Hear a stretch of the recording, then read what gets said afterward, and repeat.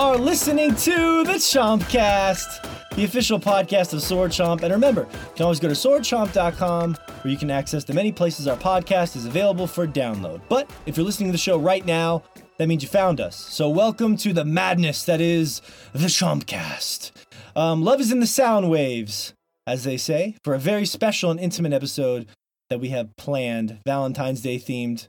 Shadow of the Colossus is the game of the week, and it's a game that has a legendary tale of giving your life, mind, body, and soul to conquer the impossible, all to save the one you love. And it got us thinking also a lot about video game romances as our topic of the show.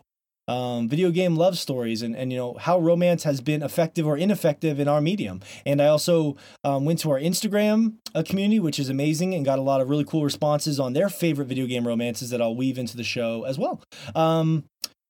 So we've been playing a lot of Shadow of the Colossus, and we're going to talk about that.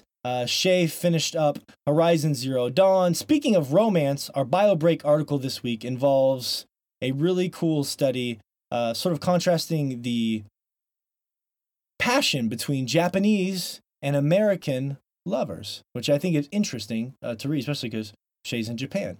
And, of course, me and Fish continue our love-hate relationship with Monster Hunter. Who's loving and who's hating? That is the question I will leave up in the air here at this point, but we got some more Monster Hunter talk. A couple cool polls as well, a Final Fantasy poll, and a Donkey Kong Country poll that I went to the Instagram community as well. So we'll have the results of that. There's just so much cool stuff to talk about this week. So it's gonna be a fun time. But first, like I said, Valentine's Day themed. Let's get to some quick intros here. Fish is here today, of course, the Filipino Johnny Depp, the one and only. And look, I have a cool story here. Me and Fish went to middle school together. And I remember on Valentine's Day, we would all bring in cards to give out to our class. And Fish would bring in these like really fancy 3D pop-up cards. Had like a little pull tab, and like a 3D fish would pop up out of the card holding a rose. It was really ingenious and adorable. But the cool thing was, you know, some cards, you open them up and they'll play like a little song for you.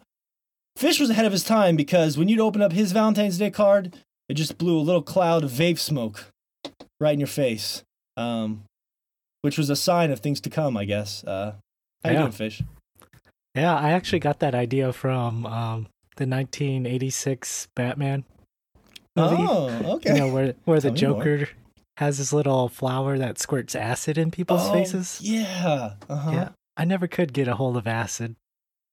Well, that's probably... That makes a lot of sense, because in elementary school, I remember when you gave me mine, and just a bunch of sticky white fluid came out and flew across my face, and it gummed my eyes together, and I couldn't open them for a week. Yeah. Yeah, I ran out of the regular vape that I had. It was either that or you had like the test card. It must have been expired vape. Yeah, that's what happens with expired vape juice. It gets really sticky and cloggy. If you want to call it that. That's yes. it. That's it. Sure. Yeah. It helps you sleep at night. He hasn't slept very well at night since that, actually, Fish. Yeah, I didn't sleep. Yeah, it's true. Yeah, and like I said, Fish, I just love the idea of, you know, your vaping roots starting from the very beginning, somehow. So I know people don't like to joke about kids doing drugs, but whatever. I like the idea of you doing it in my fantasy world. So. Oh, yeah.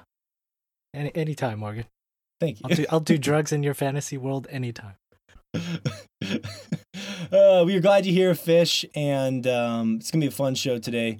We couldn't do a Valentine's Day show without your general creepiness. So, up next, of course, from Japan, the one and only Shea Layton, the professor, as we call him. And it's funny, Shea, you know, I give you a lot of shit about your Tinder exploits on every podcast, pretty much. Pretty much. Beating that horse to death repeatedly. And I was thinking about it, and you know what? It's not really a joke, but so much as like a epiphany. In a lot of ways, Valentine's Day cards were like the first Tinder pages, right? You know, will you be my Valentine? Circle yes or no. It's kind of where it all started. Except with Valentine's Day cards, they didn't usually happen to have a picture of someone's genitals in them because we were in elementary school. Whereas Tinder, you know, if you end up getting someone's phone number or you access their social media or something, a particularly interesting photo will usually end up in someone's inbox. So, yeah, it was a whole lot harder when you had to get those things developed. You have to develop it and then put it in the card. You're like one of the Polaroids, you're just flapping it. God. You're just flapping it. You're like, this dick picture. Man, it's going to turn out great. Let me flap it for another 2 minutes. Oh, I can't wait for her to see this. She doesn't know what she's about to get. I love that. Like, yeah, we all agree dick pics are pretty vulgar, but I love the idea of someone developing a dick pic Polaroid and sliding it into their card. God. I think we should change our name to the Dick Pic Polaroid podcast. No, that's our band. That's our side indie band, the Dick Pic Polaroids. Try to say that 10 times fast. The Dick Pic Polaroids. The Dick Pic. That's a mouthful. No pun intended.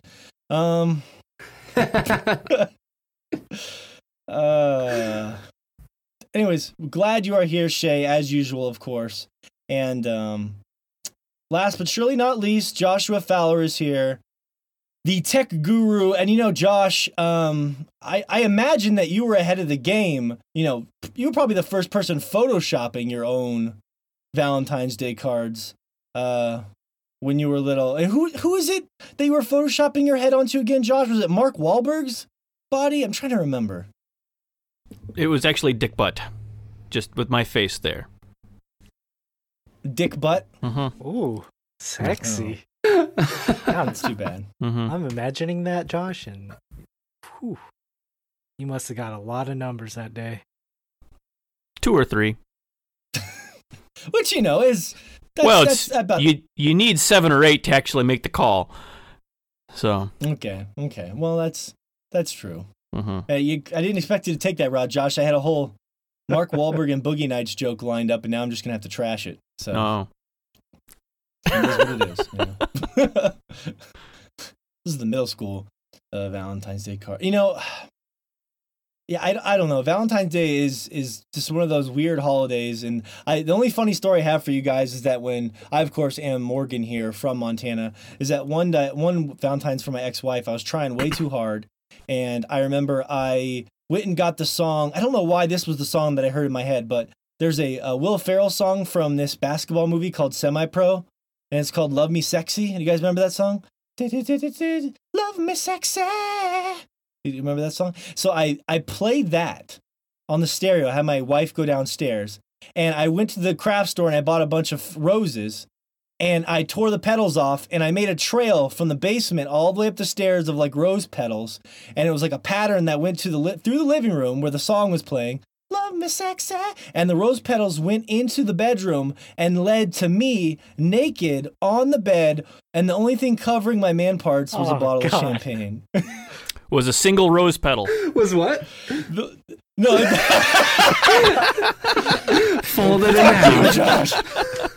It all fit nicely underneath that rose petal. God, it was really cold. All right, come on. It was February. No, it was the heat was off because you paid for all the rose petals. It's February. You don't want those things to guys. wilt. Come on. Yeah, it was a champagne bottle. Thank you very much.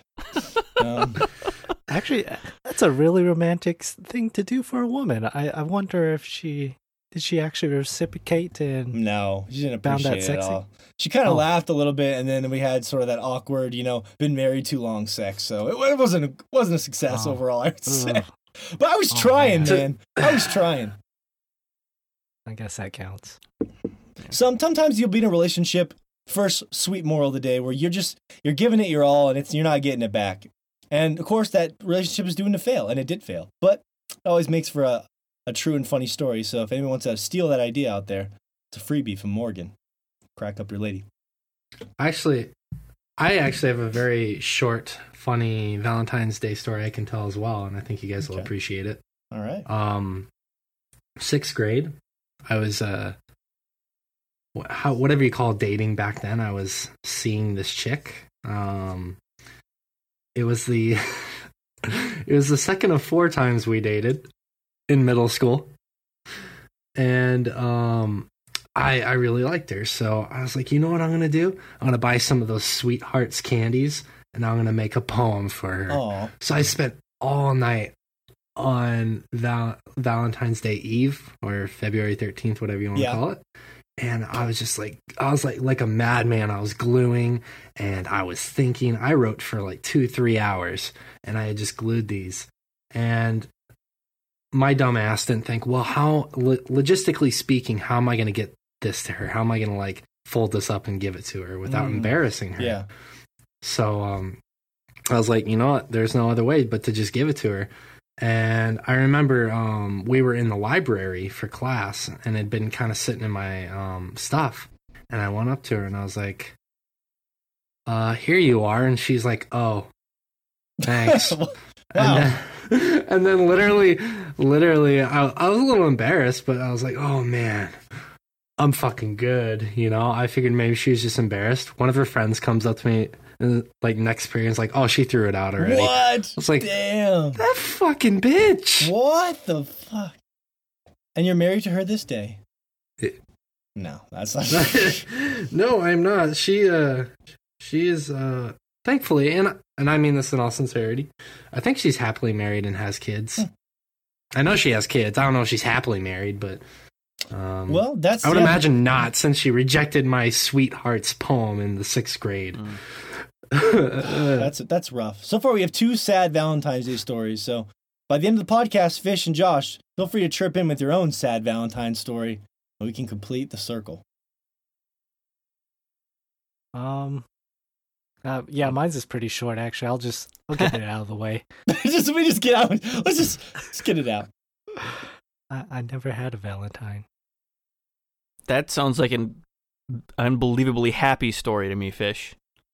Yeah, for real, dude. That's true. Do you know how much money you I don't save? feel like I'm missing out on it. How much like anguish? Are you a serial killer, No, Fish? dude, you're not. Oh, that's weird. Yeah. No. Well, that is sad and sweet. Or short and sweet, I should say. There's nothing sad about it, dude. Like, I can't tell you the amount of times I've stressed over giving someone a Valentine's Day present, or like making sure it's like just this utmost special day. I mean, like, and that's not to say that like those things are bad or you shouldn't do them. It's just, for me, like, I get really bad anxiety when it comes to like relationship stuff, because I want to make sure I do everything perfect when that stuff happens. Yeah. And right. Because so yeah. You're just lucky you haven't had to go through that stress. Yeah. Is all I'm saying. And the only time I actually did have my first Valentine's was with my wife and girlfriend at the time, and that made it more special, I think. Because all we That's did true. was just, both of them at the same time, your wife and your girlfriend. Yeah, it's cheaper. Nice. If you have it at the same time, you're only paying for 3 meals and not 4. Fish, you know, he's economically savvy, if nothing else. All right. Well, this is my friend. It's like, reminds me of that thing from the Office, where Ryan's like, oh shit, I hooked up with her on February the 13th. So he's like, damn it, now I have to get a Valentine's Day. I mean, it's like Shea said, it's one of those holidays that it gives you a lot of anxiety because you want to do a good job. But anyways, that's kind of the fun outpouring of our soul here. So it's cool to learn those things. I learn things about you guys every day, and I've known you forever. But we're here to talk about video games and romance, and Shadow of Colossus sort of inspired the topic of the show, which started off, like Josh said, was like it sounded like a shitty thesis I was writing for a college class. It was like, from Mario to Shadow of the Colossus, saving the princess. And then it kind of evolved into just gaming romances. But that's where the idea came from. Because I'm playing Shadow of the Colossus, and I'm like, man, this is the same age-old concept of fucking Mario. I'm just saving the princess, you know, and it's still as powerful and as important as it is, you know, today than it was before. So anyways, that's the topic of the show, gaming romances, and this is going to spiral in a lot of different directions, and I have some cool comments to read from the Instagram as well. My opening thought here, I know you guys all have a different takeaway probably on this as well, but for me, from the very beginning, why it was probably injected into video games at its core, and I think when used properly, what makes it so interesting is that it gives you a stronger sense of purpose, right? I mean, video games are all about purpose after all, right? Why am I doing this? And that's fundamentally at the core of what love is, right? Like, that gives you the most powerful motivation of all, to some degree. To save someone or rescue someone that you love is at the heart of like the very essence of like most movies and humanity and stories. And that's also why I think you find it in video games, because it's an interactive medium that takes a lot more investment from us as players to overcome challenges and obstacles and puzzles and things like that. And the best way to get someone to want to do that is to give them a strong purpose. So for me, like when romance is done really properly in a game, or like the age-old idea of rescuing or saving someone, like let's take Shadow of the Colossus, it gives you a purpose. Why am I going to take down like 12 or 14 or how many Colossus, these giant, just huge, impossible Colossus? It doesn't even seem like you could ever do it. Thank you, Shea. 16 Colossus. It's impossible task, but you're doing it because of love. That is your purpose, your drive, and the foundation for us as human beings as well. And for me, that's sort of my starting point here, and what I was thinking a lot about this week. What about? Go ahead, Fish. Looks like you're trying to jump in there. Oh yeah, I was just gonna say, these people who develop these games, like, I don't mean to stereotype them, but these stereotype them. Do it. I don't know.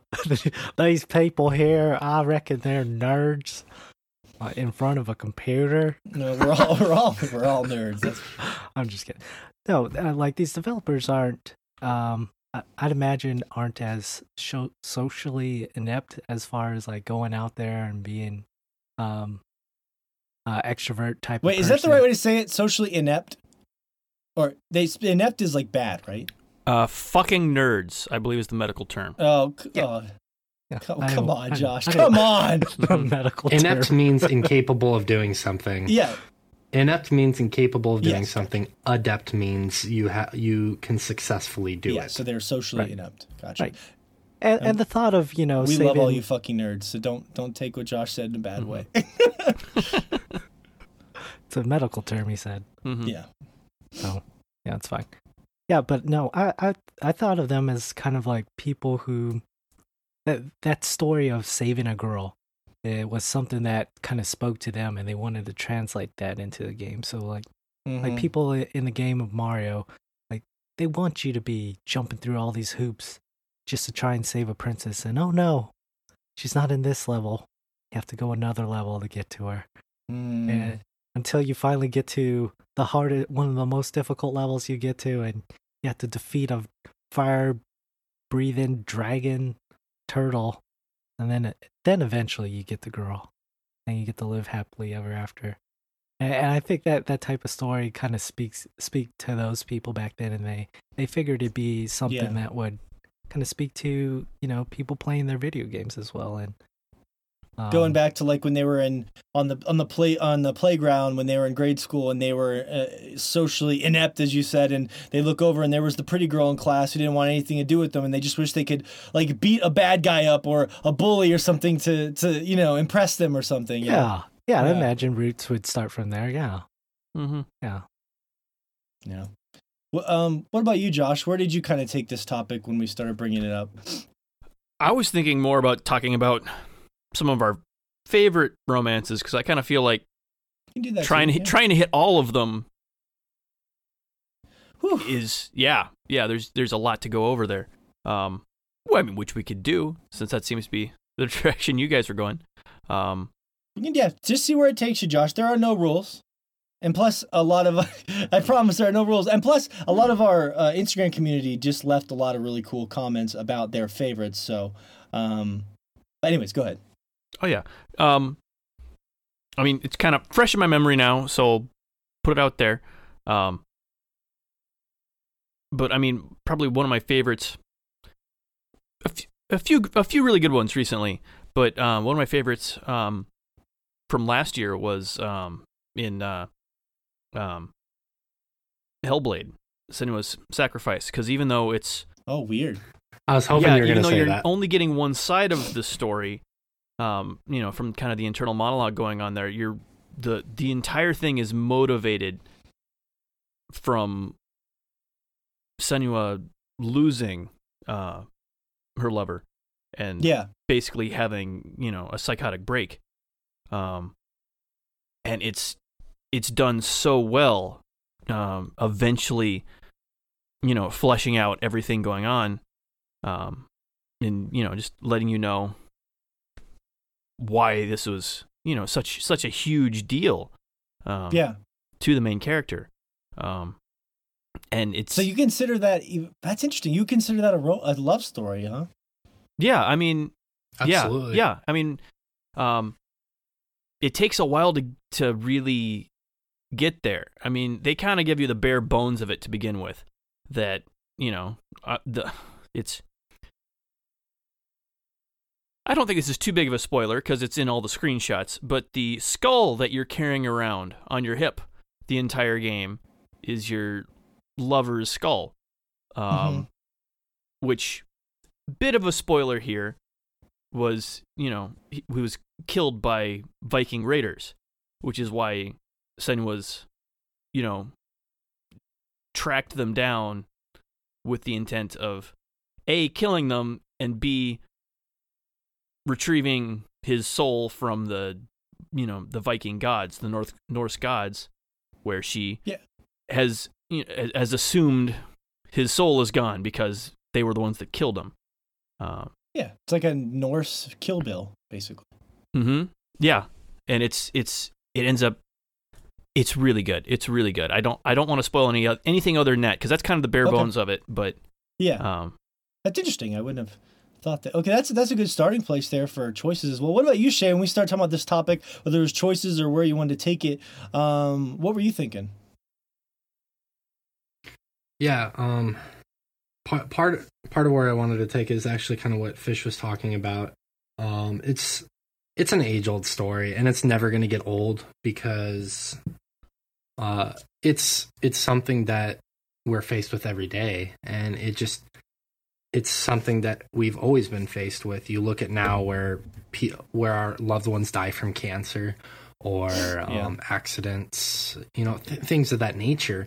And it's like you want to be able to save them, but there's nothing you can do. And that person essentially becomes so important and integral into your life that you lose a part of yourself when you lose someone, and it's hard to regain that or move on past that. And that type of story will never get old, and it's personified and given life through different things. Like Super Mario is something as simple as and silly as Super Mario is. It's personified, via Mario being just the hero, the Peach is the damsel in distress, and Bowser's whatever embodies whatever roadblock you have. It can be an infinite number of situations. Yeah. That being said, there doesn't need much that needs to be said about that. I agree with Josh. One of my favorites from last year was definitely Hellblade. Excuse me. I like the way it was handled because it wasn't a typical, I have to rescue my significant other. It was, this person's already dead. I'm having this, just like you're seeing the after effects, essentially. Of what happens when someone dies. It's almost like the polar opposite of the Pixar movie Up, where like the old man regains his life and regains a sense of purpose, whereas Senua is just fulfilling her last purpose. Granted, there may be a sequel to it. Certainly at the end of the game, it's left open for that, and that's not too much of a spoiler, but a little bit of one. But yeah, it seems like when you go throughout the game, she's fulfilling her final purpose. The other one that came to the top of my mind, and I'll stop after this, was Super Meat Boy. I love what? Meat Boy and Bandage Girl. Romance? What are you talking about? Yeah, I mean it's pretty much the same as Mario, to be honest with you. But I like their cute little love story at the beginning. Who is Meat Boy chasing down? What's her name again? Bandage Girl. That's right. Bandage Girl. Okay. Well, yeah, I mean, that's that does have some fun little symbolism there with, the whole thing. Yeah, tell me about the symbolism, Josh. Well, the whole story there is that Meat Boy has no skin, and Bandage Girl is made of bandages, so they kind of, he can't really live without her. Yeah.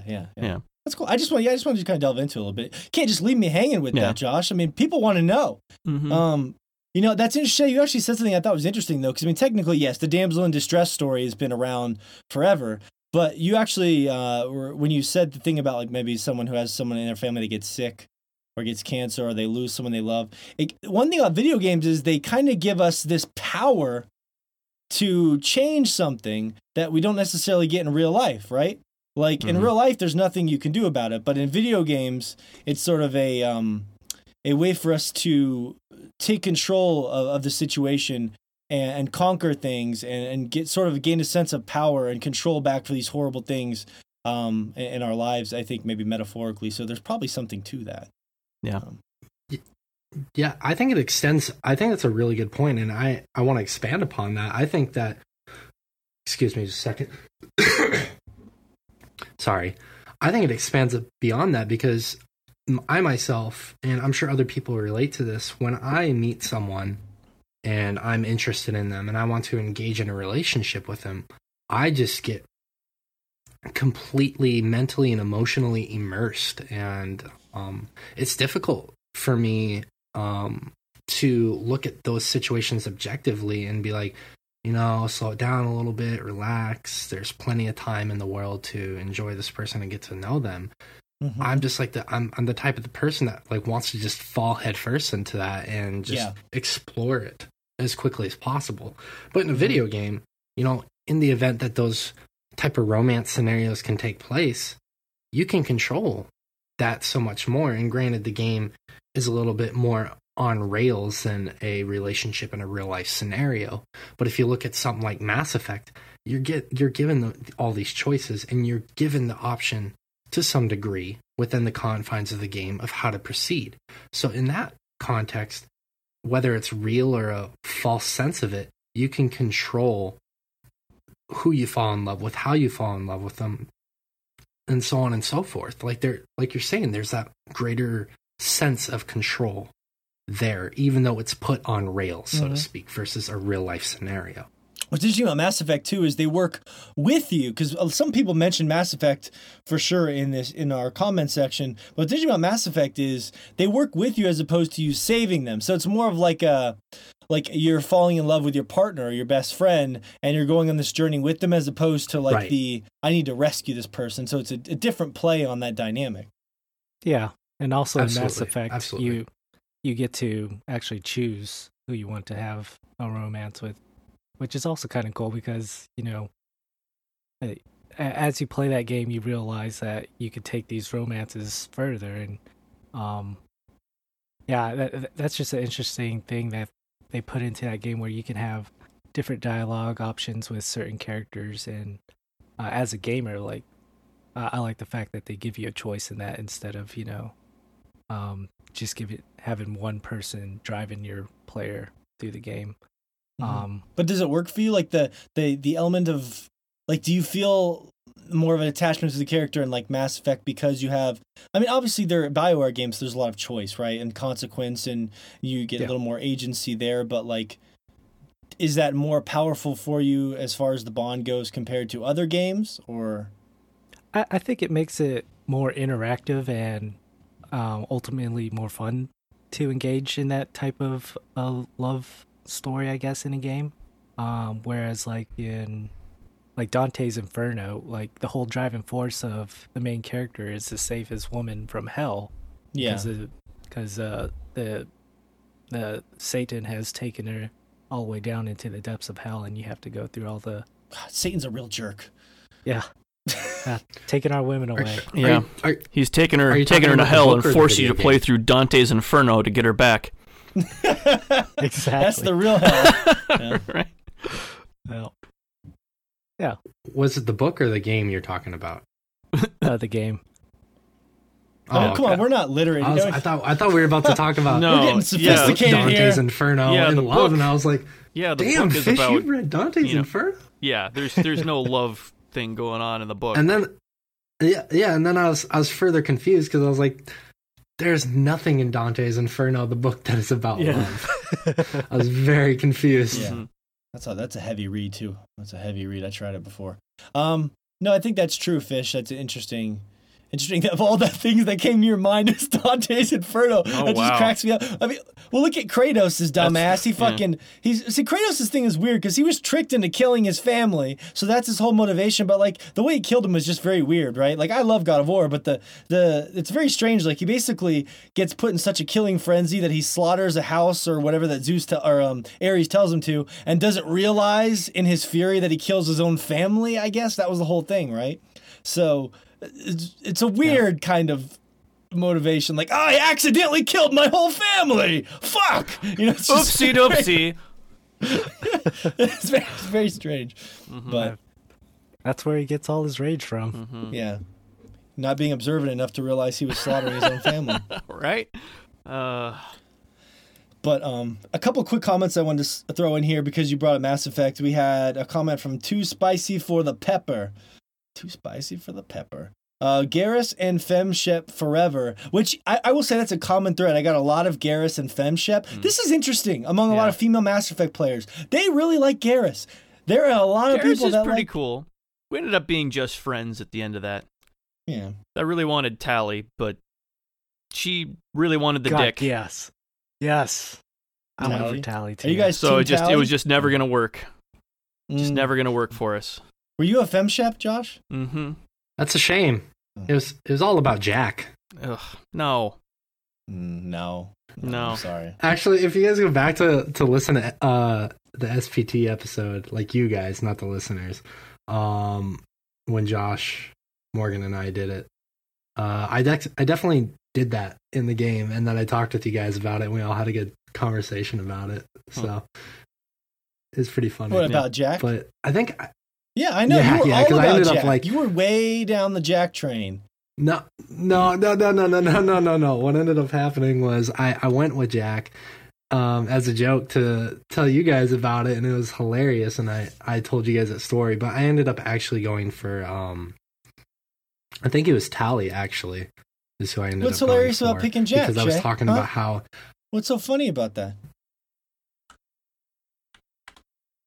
I said back in the day I thought it was gotcha. funny. Huh. I didn't say I think it's Just funny trying to put now. you on the spot here. What's so funny about Jack? She's a beautiful woman.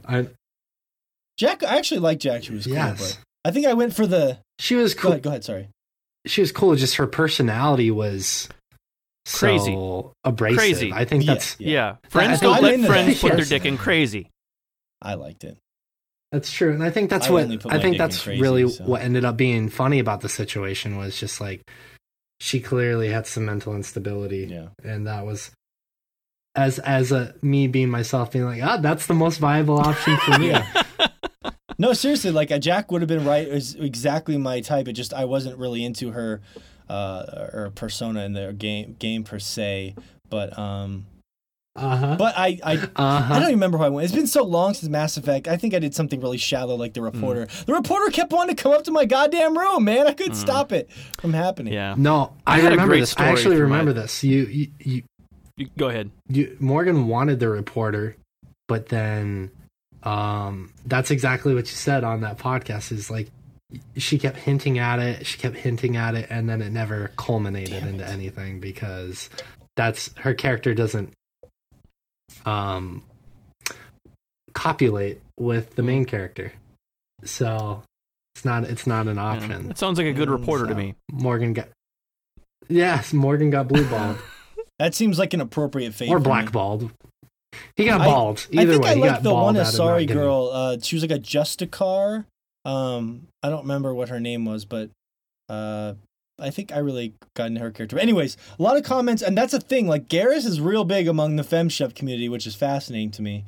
But cool, Mass Effect, because Mass Effect is one that people brought up. A lot of cool comments I got, like I love M. Peach said probably. I feel bad when I butcher people's names. I love Mpeach. Probably Garrett or Garnet and Zidane from Final Fantasy IX. I love them. Also Link and Marin because it's so bittersweet. So those are some good ones. Link and Marin was a kind of a somber thing. Yeah, and it turns out she wasn't real. She was the girl of his dreams. Oh. Yeah. And then he had to wake up that fish. God damn it. Yeah. Every time you wake the fish, bad things happen. Bittersweet. And Garnet and Zidane is a little underappreciated, I think, from Final Fantasy IX. Because people have a harder time taking those characters seriously with their big, goofy heads and everything. But that was a that one was good, because all the characters in that game are earnest. You don't get a bunch of angsty fuckers like in every other Final Fantasy game. Hey now. Whereas in Final Fantasy IX, people actually, There's a throwback to the less angsty times. So. Yeah, that was a good one. You mean to tell me that Titus was angsty? That was my favorite comment we got. Someone, Border Jumper Mel said, someone needs to throw me in a lake with a Titus cosplayer so I can get that kissing scene fantasy off my bucket list. And I will say that was a magical scene in Final Fantasy X. It was. Growing went through up, puberty that was during like, that scene. Yeah. damn, that's really romantic. It was. Yeah. I didn't really care that much about Titus and Yuna, but I mean, it was good. But I mean, that scene was great. But I think I had a stupid response, something like, I could find you a Meg Ryan celebrity lookalike and sell some lederhosen on her. It looks like this person, Strom_Ryan, this is a man after my heart, said, my all-time favorite is Squall and Renault. I have them tattooed on my arm. That's a hero right there. Because if you think about it, it's the only Final Fantasy where the love story is the logo for the game. Squall and Renoa embracing is the logo for Final Fantasy VIII. Final Fantasy IX is what the crystal. 7 is what the comet. 6 is the mech thing. Meteor. Well, meteor comet. Oh, come on. You're really going to correct me on that? God damn it. Yeah, because it's a big deal in the game. And I'm fucking nerding out. I'm being that asshole nerd before one of our listeners is the asshole nerd. It's like, it's meteor. You should have finished. I'm going to be that asshole. You should have finished the sentence like, it's a meteor because of this and that and this and that. Okay, sorry. Nerds are everyday people, Morgan. How about you not stereotype? We've already. Well, that's my favorite voice. If you take that voice away from me, I've got nothing. That's not true. I have another voice. In this politically correct climate, you can't do that voice. This podcast is not politically correct. I mean, that's the beauty of what we do. Somebody said Sniper Wolf and Otacon, which is a really good one. Also, I couldn't even I remember that. Okay, continue. Wasn't that more of like he was just creeping on Sniper Wolf? I don't remember the details of it because it's been a long time. More or less. I think she was into her dogs a whole lot more than Otacon. Well, yeah. And by default, that's why he ended up taking care of them so much. So he could pretend she loved him too. Man, Otacon had a weird life. Wasn't he sleeping with someone in Metal Gear Solid 2? He had this backstory about how he slept with someone. His stepmother. He slept with his stepmother while somebody drowned in a pool or something like that. It was something weird. Don't you remember that? It did happen. I forgot about that. Yeah, I'm going to look it up. But it sounds about right. Yeah, which is why he ended up with such a thing for his sister. Yes, her stepsister. Yeah. Otacon was fucked up in the head. Yeah. Yes, he was. But yeah, I was going to say, I didn't mean to jump around too much, but back to Final Fantasy VIII, I was going to say that I would love, because one of our polls I did, which is a great time to slip this in right now, if we ever decide to do it, I was curious, and about 75% of our people I polled did say they'd be interested in like a Final Fantasy retrospective segment on the podcast, which I thought was pretty good. But one of the things I'd be the most curious about is that Final Fantasy VIII is my favorite game ever, and that romance affected me a lot as a 17-year-old kid, but I'm a 31-year-old adult now, and I haven't played that game in like 10 years. So I'm curious as to how much that would resonate with me now. You know what I mean? Yeah. Because I don't know, like I don't like a lot of times people poke fun at Final Fantasy for being a little melodramatic, right? And I would just love to see how Squall and well, there was this weird triangle that they didn't. I used to did a lot of research into this, and there was like this. It kind of got cut from the game a little bit, but there was actually supposed to be a love triangle between Quistis and Squall, and no, it was Renoa and Squall and Seifer. It was a love pentagram. Yeah, yeah, it's been a while. And I always thought Quistis was really cool too. But Satan is the fifth one. Quistis is the one I really wanted. I wanted the teach. I felt like Squall and Quistis had a thing. I really did. So I did too when I played that. I'm gonna admit that. Like at the beginning, you feel like there's that tension. I will admit that. Mm-hmm. The classic teacher and student. Yeah, but something deeper. You know, she sees potential in him as a person because Squall was just like, whatever, bro. That's all he ever said was whatever. Because Squall was like too cool for school. You know what I mean? With his leather jackets. He was basically like Fish when I went to middle school with Fish. And the girls would come up to him and they'd like, Fish, you want to go out to dance with me? And he'd be like, whatever. You know, so it was like. What'd you say, baby? I can't see you through this cloud of vape. But deep down inside, Fish was trembling. Quivering, because he just wanted the embrace of one woman. Aww. Who could cut through the tough exterior, cut through the soft Blow vapey away. exterior, whip off that leather Vape cloud jacket, like a fog bank.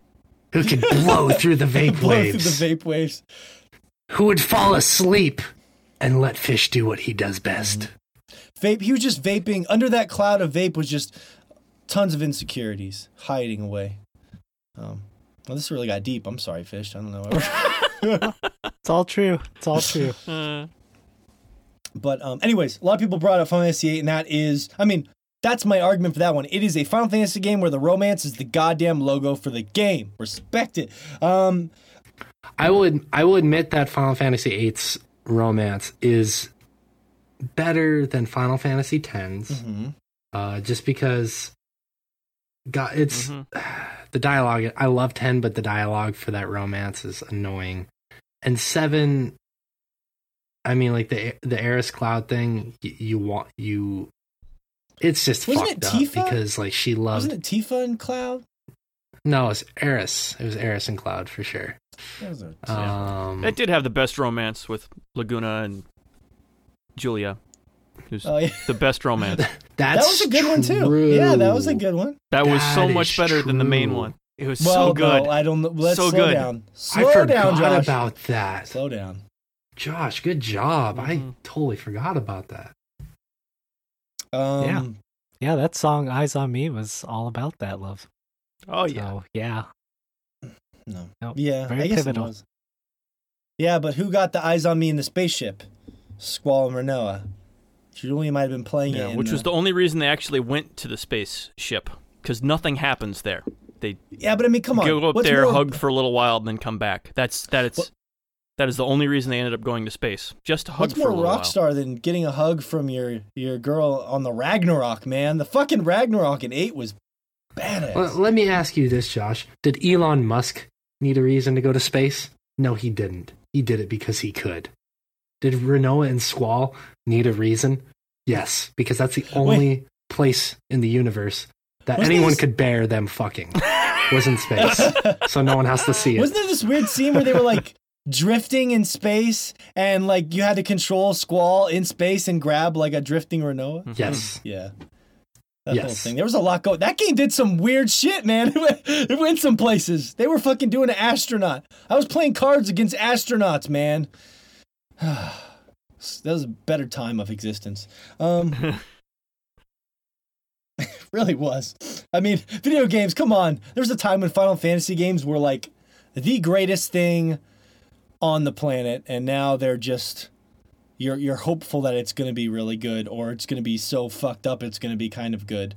Another angle I want to take this as we kind of get back to our discussion, and I get to a few more comments, was because we were talking a lot about our different romances and the angles on it. One interesting thing that I was thinking about was, remember Braid? Like, Braid actually flipped the script on the traditional romance, because you think you're doing sort of a Mario style chase the princess the whole game, but then you find out at the end of Braid that you are really, she's trying to get away from you. And they have that really powerful sequence where it's like, holy shit, became obsessed and I was chasing this person, but she was running away from me the whole time. And I was like the creepy guy chasing her, not rescuing her. And that was like a really powerful way to flip that whole thing on its head. Yeah, I agree. It's not just the way the pacing is, because the pacing is so well done in the game, but yeah, it's just like the way that is Jonathan Blow, correct? Yeah. Before I quote, okay, the way Jonathan Blow basically took just this trope that is just, I mean, justifiably so, beat to death, and he just flipped it. Like, he literally flipped it, and he did it so masterfully. And I think that's what works so well for that game. But just, I would like to see more of that, not just in gaming, but in the media in general. It's not just like people cheating on each other or just like the basic love things. I mean, like, there's only so many ways you can do that, and only so many different twists and turns you can take, and not everything has to be a twist and turn. But like, to do something like that, to take a love story and just completely do something different with it, I think would be valuable for many mediums right now. Yeah. Well, that in Braid specifically, he turns it at the end of the game too. Because at the beginning of the game, it seems just like any other Save the Princess type game. You're getting the story from one side of that story the entire time until you get to the end, and then you get the rest of the story and see exactly how destructive that type of thinking can be if you take it that far. And it is, like you said, it's done just masterfully. Yeah, wasn't all like the puzzle pieces that you collected like supposed to be like these romantic type of dates where they had one was like, I think, a picnic, and I forget the rest of them, but like I remember the picnic one, yeah. Like memories, important memories.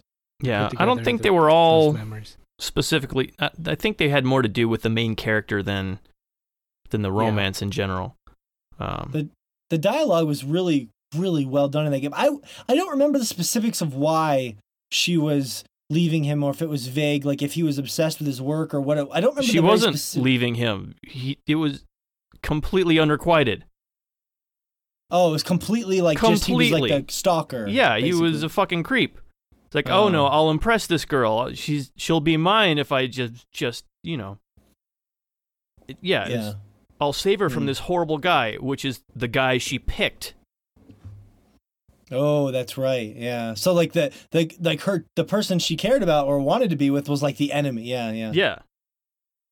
Yeah. Sort of like a weird fever dream. Yeah, that's powerful stuff. That's interesting, powerful stuff that I wish people could connect more on. And a lot of people didn't get to the end of Braid to experience it because the puzzles in Braid were such a turnoff for people that they didn't get to stick it out to the end. That is a tough game. Just making it to the end is, difficult enough. So. Yes, I had to cheat when I was younger. I was so obsessed with the story, I had to look up all the secrets because I was too dumb. I was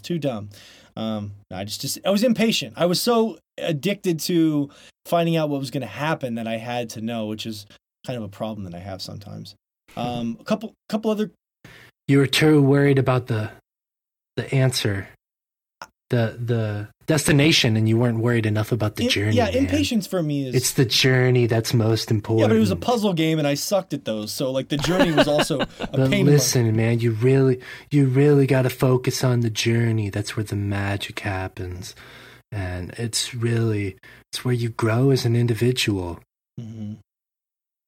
Man. All right, bro. I'll remember that next time. A couple other good comments we had here. Before Titus, this is from Game Guy. Before Titus and Yuna in Final Fantasy X, all I knew about video game romance was that if you save the princess, she might give you a kiss. So, also according to Joe and Mac, if you beat up enough dinosaurs, lots of K-babes will give you kisses. Let's see. This is an interesting one. Wait, Joe and Mac. Oh my God, that's the one game that I've been trying to find the name so title. Excited. Was that it? Is that a Super Nintendo game where like you're cavemen and like you throw like boomerang bones at dinosaur. You're gonna make me Google it now. God damn it. No, don't Google it. Joe, I didn't know what Joe. When I read it, I was like, I don't know what this Joe and Mac thing is that he's talking Joe and Mac. I'll remember that. I'll look it up later. Yeah, I looked it up, Fish. It is a Super Nintendo game. Yeah. Yeah. Who doesn't want cave women kissing up on your caveman? It was those cave women, man. Does this look familiar, Fish? I'm showing you in the webcam. Yes. I haven't seen Super Fish this Nintendo. happy since took him to a strip club. Wow. I remember renting a game where, you were cavemen and you were throwing like little bones at dinosaurs. Mm-hmm. God, I need to play that game somehow. Didn't make the SNES Classic. Darn. Who'd have thought Joe and Mac didn't make the list? Shocker. That's a tragedy. Akuma429 said BJ Blazkowicz and Anya, which is a pretty good one. But I only played Wolfenstein 2, so I didn't really get a lot of the good part of their relationship. I got some of the cool moments, like the pregnant lady sliding around covered in blood with machine guns, but I didn't get...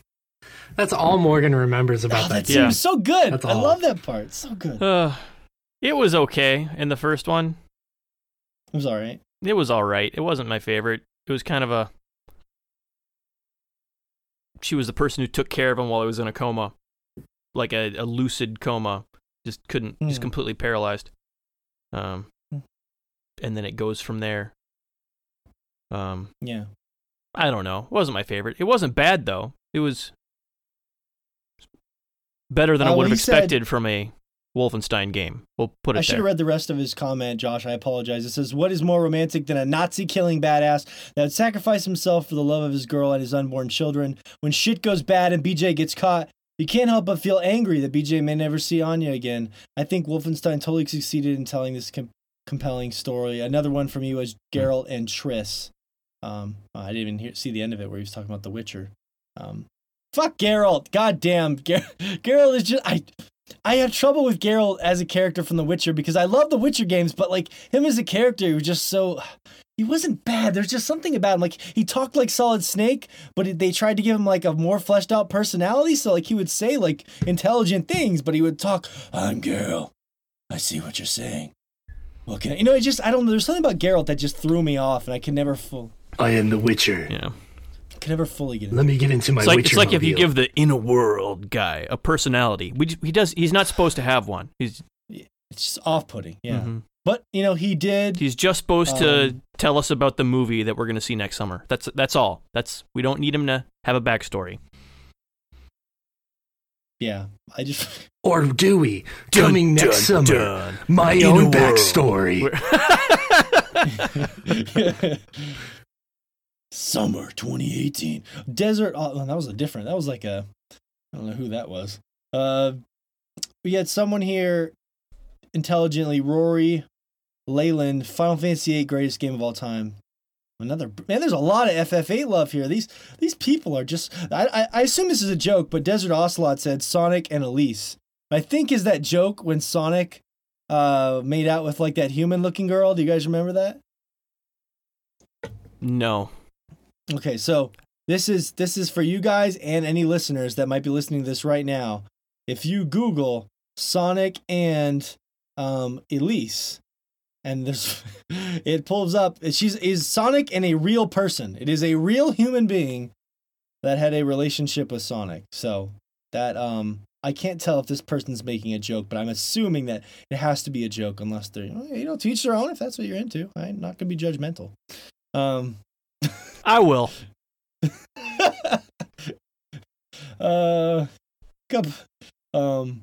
Couple other cool ones here. This is an interesting. I thought you'd appreciate this, Josh. Janice_Basson said, not many games come to mind with regard to romance, but the relationship between Henry and Delilah in Firewatch really stands out to me. You get roped in because they have so much control over what happens between the two characters. And I maybe that's an interesting one, Josh, because I didn't like Firewatch very much, but how they were able to make that relationship so good, and you never saw Delilah. She was just a voice, but they fleshed out their relationship so well. Yeah. That's an interesting one, because it's... kind of a romance, I guess. kind of ish. It was going to become a romance if they would have left together. I had the feeling. You know? Which I kind of think was the point. I feel like that one seems like another one that was more of a projected romance than anything. But yeah, it's hard to say.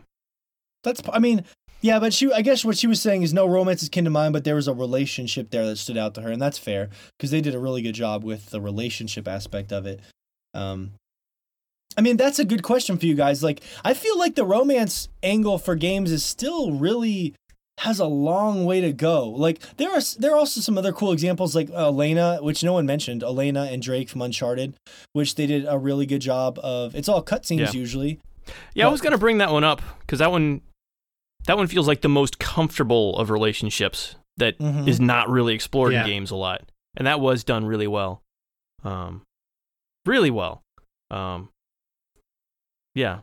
That's probably the most realistic. When I think of any relationship, Elena and Drake is probably the most realistic to me of like how they responded to each other in like, especially in Uncharted 4, like that scene where they sit down on the couch and they just have dinner together and play Crash Bandicoot. Like there has never been a relationship in a game to me that felt as real as theirs. Yeah, I would agree. And just like the natural reactions when he goes back to treasure hunting and doing what he's doing, and she finds out and she's all pissed off and whatnot. It all feels natural. It really does. It's very organic. Yeah, absolutely. Yeah. Absolutely. There's not a line written between them that doesn't feel like something that they wouldn't have said. Like it all feels just completely natural. Just, from point A to point B, like it all makes sense. It's done really well. Yeah. And that's one where that's great considering the circumstances, which are absurd. Like these crazy treasure hunting, ridiculous action movie circumstances, but like the characters are so human and real that's why that whole fucking thing works. Not to mention that's a case where the technology helps the game, right? The voice acting and like the facial movement, like they feel real because of how incredible the tech is there. Which also you say about Hellblade too. Like you felt her pain toward her lost lover more because of how incredible the tech was in Hellblade 2, right? So I think so. Yeah. Something to be said about utilizing the technology in interesting ways. A couple other quick comments here before we move on to talk about some Shadow. I had a comment from... there were so many on this one. Somebody said a weird one. They said Nero and Kyrie from Devil May Cry 4. I don't know anything about that one, to be honest with you. Devil May Cry 4. I think that's one of the few that I've missed. It says it's a clear show of unconditional love despite one's affliction. This showed me that no matter how hard life may be for someone, there's always somebody ready to love them. I feel like games are one of the most successful ways to tell a story because the player gets to feel love from one character to another. Or like we discussed earlier, the power to try and control that fate and like, save someone or whatever happens to be. Fighting the feeling of powerlessness. But yeah, that's interesting. I'd have to Google Nero and Kyrie. Sorry, I wish I could have more of an interesting input, but I'm just not familiar with that one. But I will look it up. And this is the biggest one. This is one I have to read. This one got the most feedback from other people on the post, and also like this was overwhelming from other people like mentioning this. And that was this is from Gil Beezy Skit. Master Chief and Cortana. Obviously, it's not a traditional romance, not physical or some kind of Hollywood hot pink firework love, but there is a connection there deeper than friendship or a brother-sister type deal. Cortana is a computer program, gives Chief his humanity. Chief is the one soldier who can protect Cortana throughout the series. They need each other and they'll sacrifice anything for each other. So that's a good one. The Cortana and Master Chief. How do you guys feel about that? There's nothing more romantic than a tech bro and his Siri. How dare you, Josh? How dare you? Nothing more romantic than that. Have you ever seen the movie Her? No, it's interesting in that it really addresses, I think, issues that are going to be prevalent in the next 50 years as technology gets more advanced and we start seeing robots and androids possibly and cyborgs, anything, or as we're progressing towards those stages, and maybe these machines are integrated with some type of personality program, and maybe they're even given sentience at some point. Yeah. Is that viable for love? Yes. Like, who knows? Yes. Like, you know, Yeah. I mean, you look at something like just at social media right now and how ridiculous people are up in arms about sex bots and about how, like, Come on. Let people have their sex bots.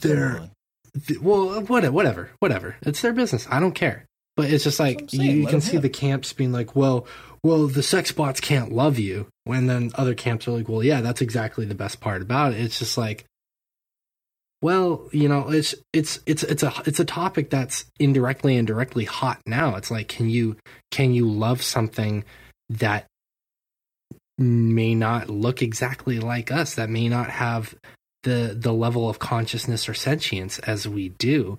And I think that is a cool way to look at romance with the Cortana and Master Chief thing, and it even goes beyond like physical, and it becomes more emotional and mental, and even in some regards in that game, I think it becomes spiritual. Mm-hmm. Yeah. You know? Yeah, it's funny they mentioned that, which I've never liked that just because it's whatever, it's Halo. But yeah, kind of on that same note though, the romance and digital, a love story, is really good. It's really good. It's a similar sort of. I still need to play that thing. Oh yeah, you do. It's a free game. You can just download it online, and it's really good. It's a text-based game where you're basically playing on. That. I did play that. Oh, cool. Yeah, you sent it to me years ago, and I played it. I briefly remember that. That's crazy that he's literally like, I played it. I barely remembered I did. It's been a while. Yeah. It's been a while. It was back in. Well, it's been forever. But yeah, I remember that. It was like 2011 or 2012.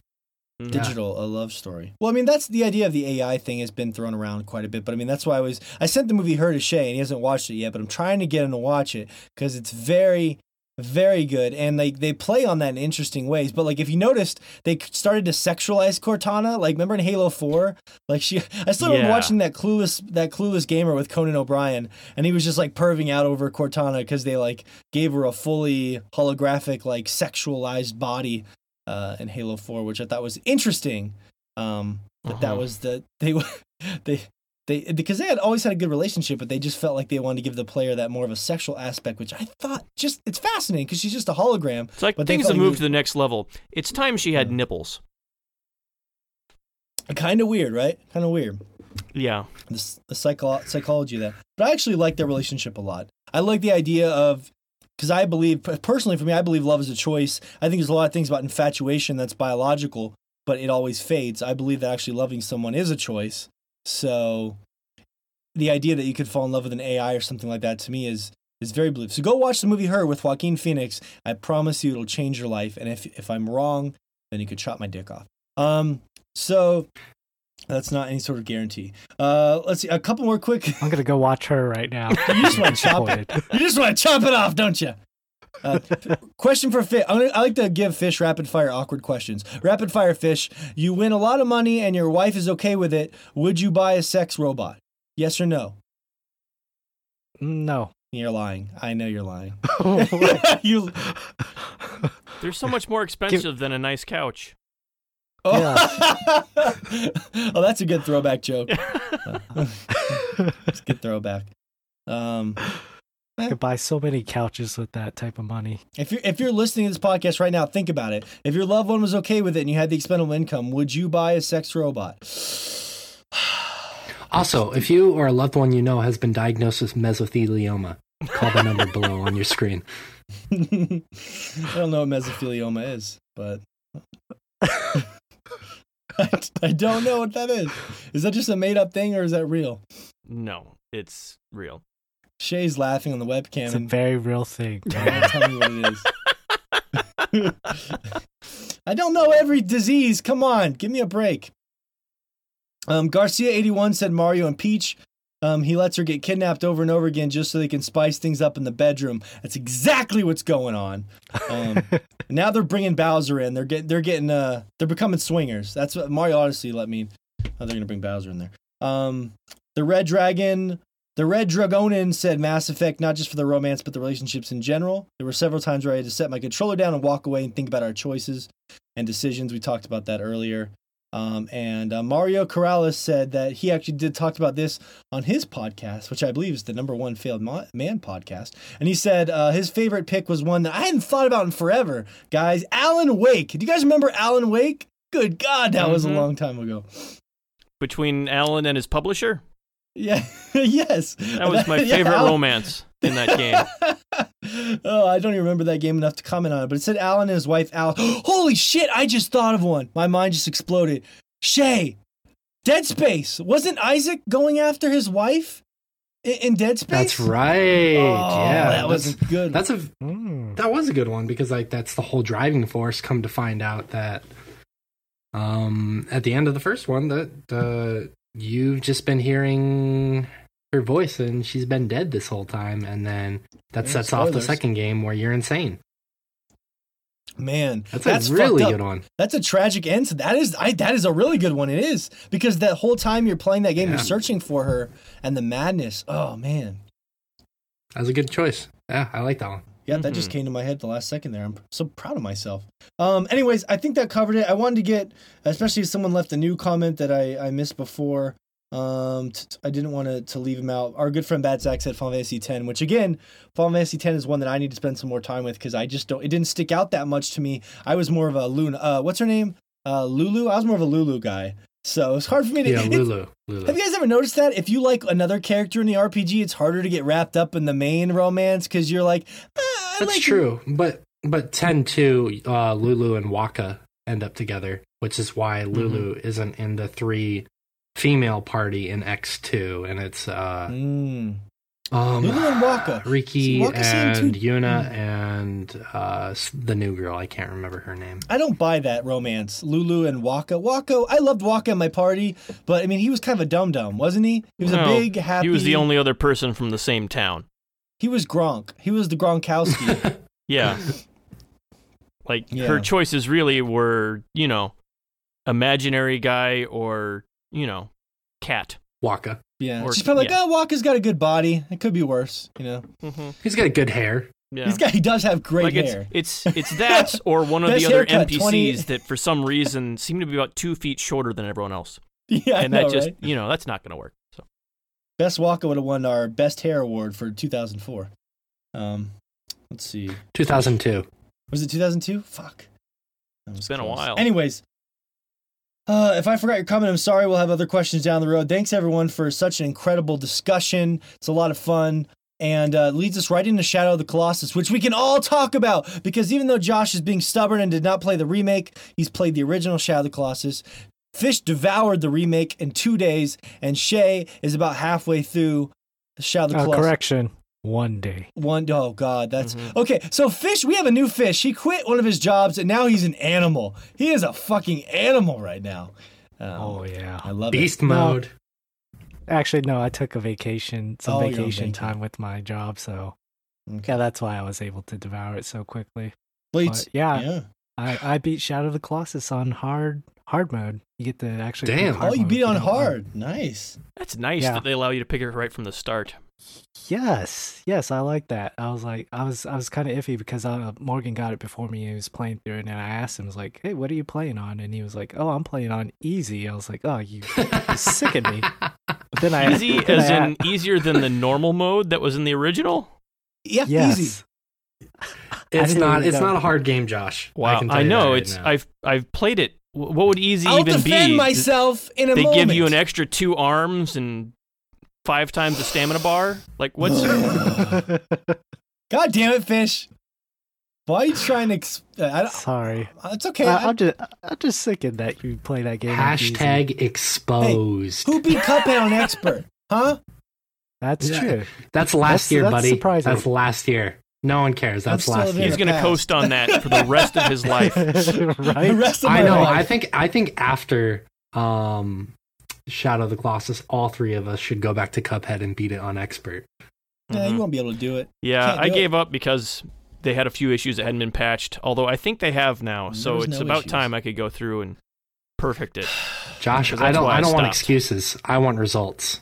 That's right. That's right. I'll go Josh. through and perfect it. I'm already about halfway there. Oh, yeah. So. We'll see if you will. You fucked up, Morgan. Anything that's happening in the few weeks is being put to the wayside, as I personally will beat Cuphead on expert. Okay. All right. Let's. It's a distinguished Oh. club. Shea, we can smoke cigars and sit around and talk about it. But until you're in the club, I'm smoking alone in here. All right. I'm ordering a bunch of pizza, but I'm the only one eating it. You know what I'm saying? So. You don't have to order it. You just take Yeah. it from work. No, that's true. I don't want people to know. Don't where I sound so work. sad. But let's just edit that out. I don't want people to know where I work. It's private. But yeah. So. Oh, I'm sorry. I'm sorry. I forgot what I was saying. I did. But yeah, so the idea there with Shadow of the Colossus is that we all have cool perspectives on it now. And I'll throw it to you. I'm curious, Shea, so you never played Shadow of the Colossus at all? Did you, like, even in fits and starts, or what's your story here? Actually, this is going to be funny because I'm surprised you forgot this. Years ago. Oh, at my house. You had me My come house. over.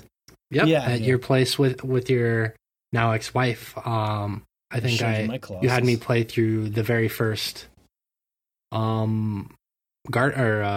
Colossus. Yes. And yep, I played. That's the only bit I played through it. Okay. So I know the general premise, and this is the guys know this, so this is funny for the listeners. I actually ended up, instead of buying it digitally, I actually went out and bought the game at one of the stores here in Japan, because unlike America, in Japan, when you sell games back, you actually get a decent amount of money for it. So if I can beat this game here in the next day or two, I'll probably get at least half my money back, if not more. Oh, great. And Yeah. So I'm, anyways, so I bought the Japanese version, and it's all in Japanese. For some reason, the PS4 won't set it to English, no matter what I've done. There's nothing online that says how to fix that. So I'm playing through the game in Japanese. Like I said, I know the basic idea of what's going on through the story, but anytime there's dialogue, I have no fucking idea what's going on. Like when you're fighting the enemies and they say stuff, I have no idea what's going on. In order to understand the controls, because I was trying to figure out how to climb at the beginning and I couldn't figure it out, I had to look it up online because I don't understand enough Japanese yet. Yeah, that's But, frustrating. I'm sorry about that. man.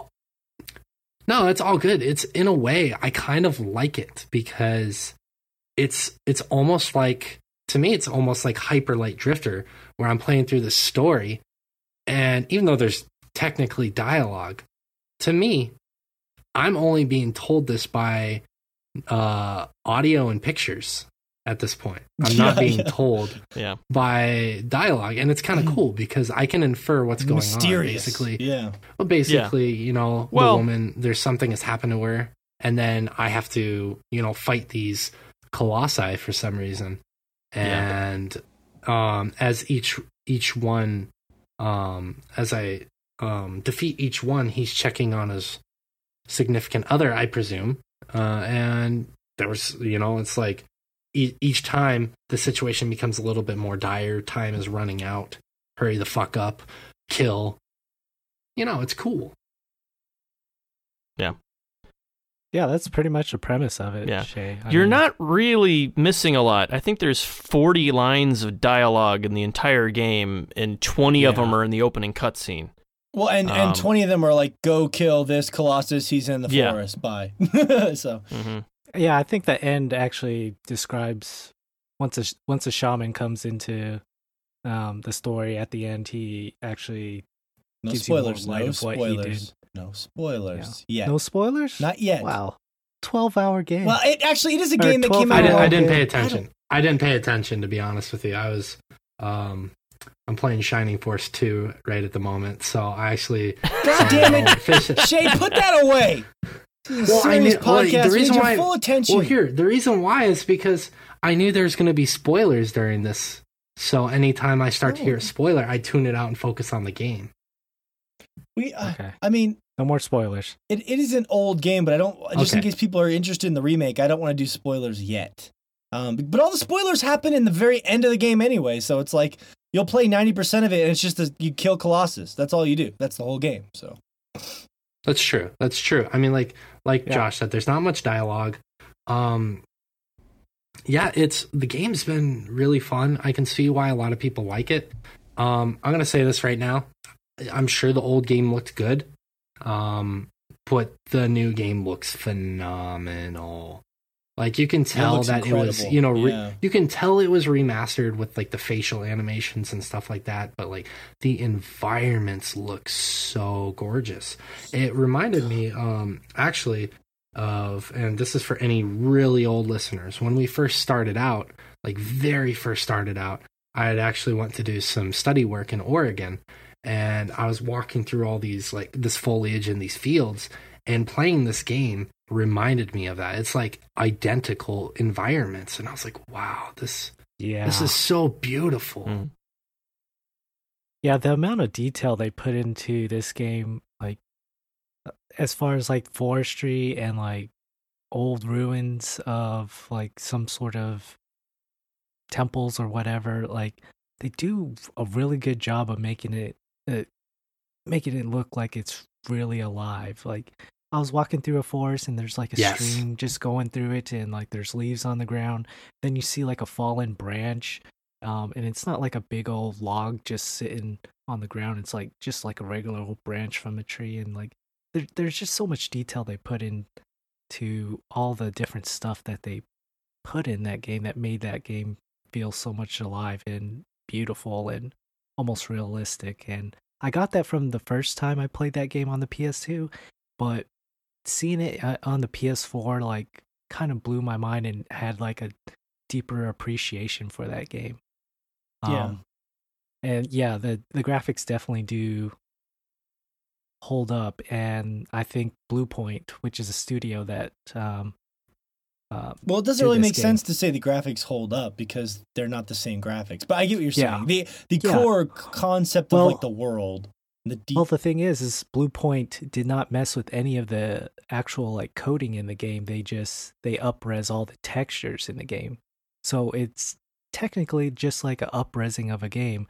Like everything else, like physics-wise and everything else is still in the game. My one thing that I don't like about the game that they didn't like update was like the character animations. Like when you see Wander as he's grabbing onto Colossus, like it definitely feels like an older mid 2000s type of character. You mean the way he kind of like jumps around and how he's kind of clunky? Yeah, a little clunky, yeah. And you see it more towards the end of the game when other characters come into play.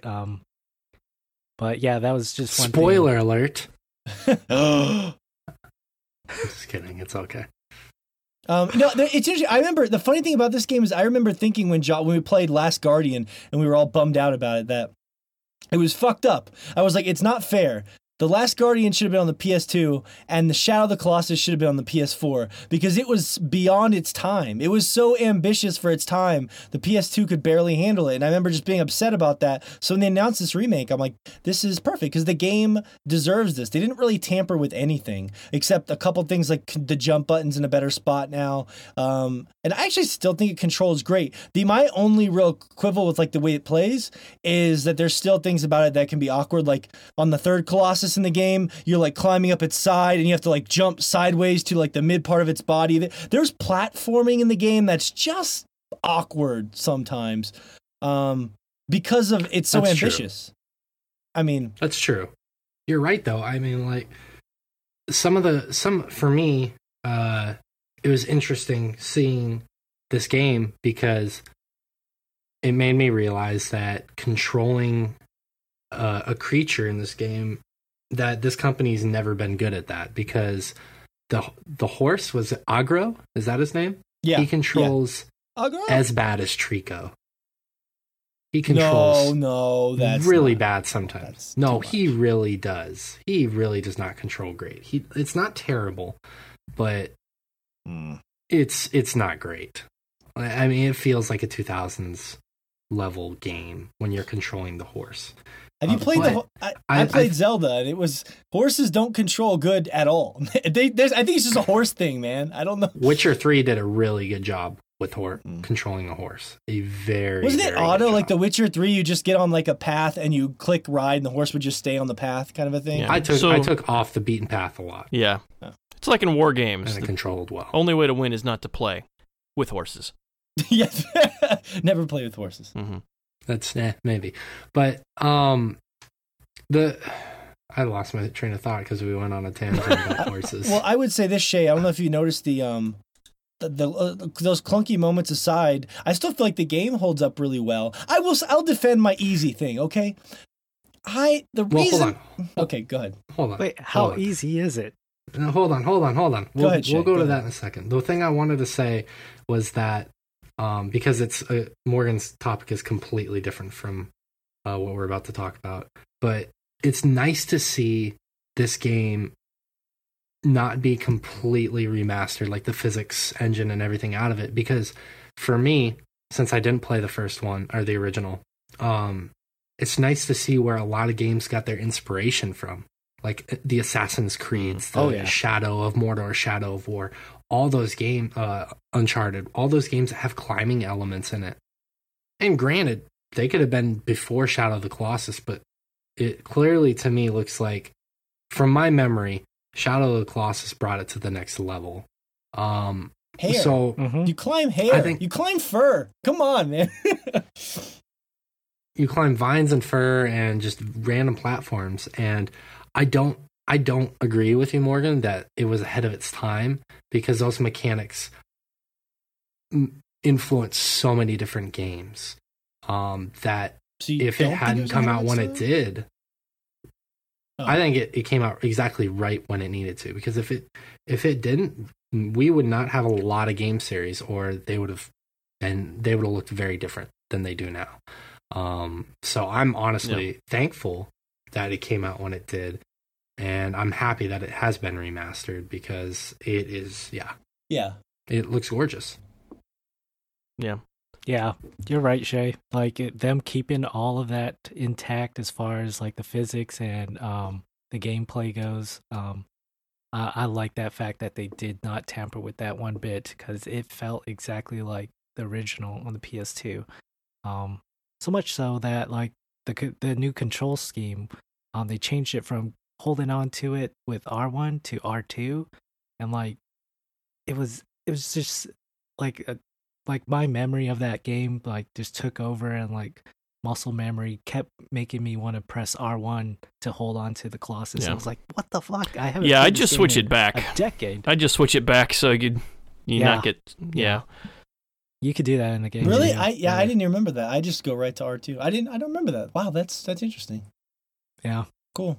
Yeah, I do like that fact that they did keep all that intact. Keep the purity of it. Yeah, just so people can, experience what a lot of people played back in the PS2 era, and just see how that I think that gameplay still holds up to this day. Like, even if you haven't played this game, like I think you would genuinely be impressed by this game, just from the beauty of it. Like looking at a Colossus, like that third Colossus, where you're like on that platform, like just looking at it, it's like silhouetted by like this big open sky and the sun. Like there's such gorgeous moments in that game. Yeah. Given to these Colossus, and whenever you look at them, it's just like you're just in awe of how big they are, and like they're animated so well too. And like, would you say that they're colossal in scale? No, I would say they were big. Okay. Just curious. Yeah. Josh turned his head in disgust. I will say this. Josh, you're really missing out. I know you're abject to try and avoid this thing because you keep saying that, and I've already told you that the reason I haven't played it is because no mail has gotten here in the last couple days. Oh, I didn't know that you ordered it. What'd you get it from GameFly? Yeah, it was shipped out the beginning of the week and should have got here a day or two later, but still not here. Yeah. Still not here because of all the weather. Got some Amazon orders that are also late, so.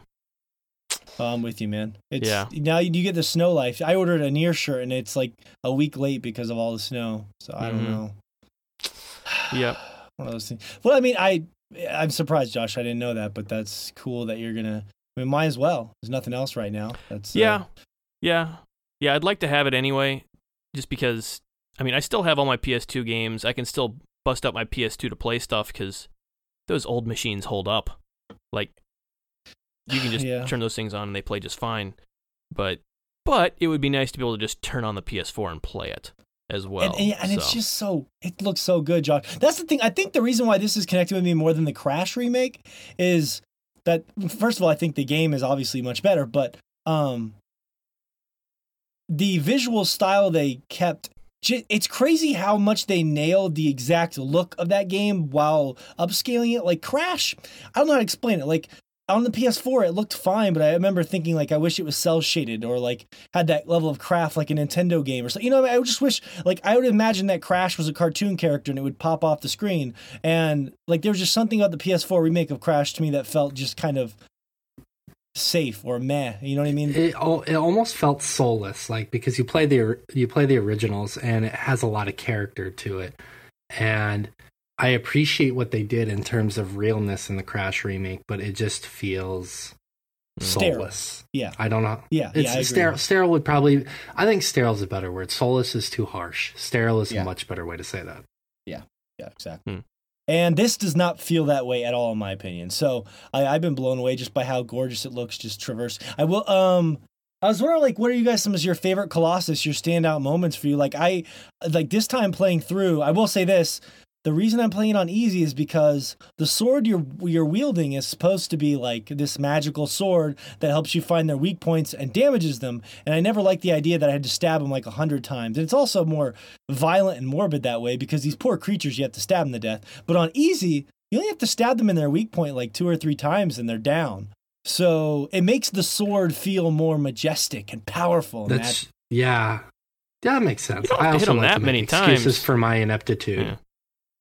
I don't know about hard mode, but like on normal, you still only hit him a couple times. About 5. Oh. On hard mode, actually, there's another. They add another insignia on each Colossus. Yeah. So you really murder those fuckers, you sick bastard. Well, some of them are tough. Like the 6th Colossus, like I had trouble with that one. And I checked my time on how long. Is that the beard? Is that the bearded Colossus? Yeah, it's the beard one. It's because you're afraid of beards. You saw that beard and you're like, I'm not crawling up this guy's beard, no! That's exactly what happened, actually. I crawled up his beard the first time, got the one on his head, and then I forgot. I was like, where's the other one? And I had to pull out my sword, look for the other insignia, and it was on his hand. Oh, weird. And he has this weird animation where he bends over, looks at you, and right before he's about to hit the wall to try and knock you out of where you're hiding, his left hand, where the insignia is on, goes down lower to where you can jump on it. And I could not jump on it to save my life because it's such a quick animation where he flattens out his hand to make the hit and then goes back up. Is that just hard mode? Like exclusive to hard mode? Well, the insignia is on his hand. I could have just crawled back on his beard a second time and then go from his shoulder down to his arm and to his hand to get that one point, but I wanted to try and get it from from just going straight to his hand, and that's kind of the beauty of this game is like there's different ways of tackling each of one of these Colossus. Yeah. Because the physics are so well done, and like there's certain things like I don't know if you guys seen video of it, but like the 3rd Colossus, whenever he throws down his sword, you could jump on top of it, and there's a slow frame. There's a quick little frame where if you jump at the right moment, it'll actually fling you up towards his head, and you could grab on from there. Oh, weird! I didn't know that. Yeah. You just skip the whole Colossus, just fly right up onto his skull. Man, exactly. Yeah. That's crazy. Yeah, there's a lot of cool stuff in that game that you could do. The third Colossus is kind of a showpiece for the game because he slaps his sword on the ground and like you have to swim out through this lake to get to him, and the scale of him is just huge, and he's also a little clunky when you have to jump from piece to piece to him. So I think like the third Colossus is like a perfect encapsulation of that game for me. Yeah, I think the developers were pretty proud of that one. But I will say this: I don't want to ruin it for Shea because you're only on what, like the 9th or the 8th one? 9th. I'll take my earbuds out and then signal when you're done. No, it's fine. It's not that important. I was just gonna I don't know. It's for another day. It's not that important that we spoil exact Colossus. I don't think. But I mean, overall, Shea, I mean, are you buying into the hype of like the quality of this game after all these years? Do you think it's a little underrated, overrated? It's all right. How are you feeling overall? I think that having gone through halfway through the game, it's a good game. It's a very good game. I think that I could see why it was so hyped for its time. During that time, I would have thought that it's doing things that I hadn't seen in gaming before. And I think it'd be a little bit more impacting on me, or impactful rather, if I knew exactly like the dialogue, could hear voices, and I could feel that tension and heartbreak that's actually happening. But that being said, I'm really enjoying the game. I was initially getting frustrated with trying to find all these colossi in the environment, and then I just realized it's a puzzle, or it's like a little maze. Basically, I got to figure out how to access them. So just approach it in that manner, and it's made the game more fun. I'm really enjoying it a lot. I really am. As soon as we're done, if I have a little bit of time today, I definitely want to beat one or two more colossi. But yeah, it's really fun. I'm enjoying the game a lot. Yeah.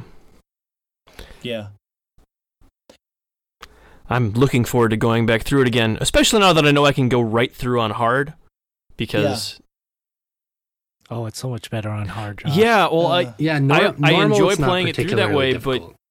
But like I didn't want to have to play through it twice in order to do that. So yeah, it's not about the challenge per se. It's just about like the efficiency of you're just finding weak spots and killing them anyway. Says the guy who is bragging about beating Cuphead on expert. Efficiency? Cuphead is about the gameplay. This game is more about the experience. It's more about the experience. No, it's a puzzle. No, it's a harder it's not. puzzle when it's on hard. That's true. I'll give you that. Like you said, the pieces on his hand, that does sound more interesting. Like, I wish that I could get all those pieces, but like less stabs. I don't want to sit there and stab them 15 times, and I know that's what hard is. So, well, that's where the efficiency comes in. You have to balance between your grip meter and stabbing them, and if you can get back to a safe spot where you can recuperate that, your grip. Yeah, it becomes much more about getting off one really good hit. On harder. Yeah, because they're flailing around. Yeah, like getting one fully charged hit can almost knock out one of those weak spots until you get to like the main one. Like one good hit. So. Well, I forget how that was in the old one, but in this remake, like you got to get at least 4 or 5 really good charged up hits to take out Insignia on hard mode. Yeah.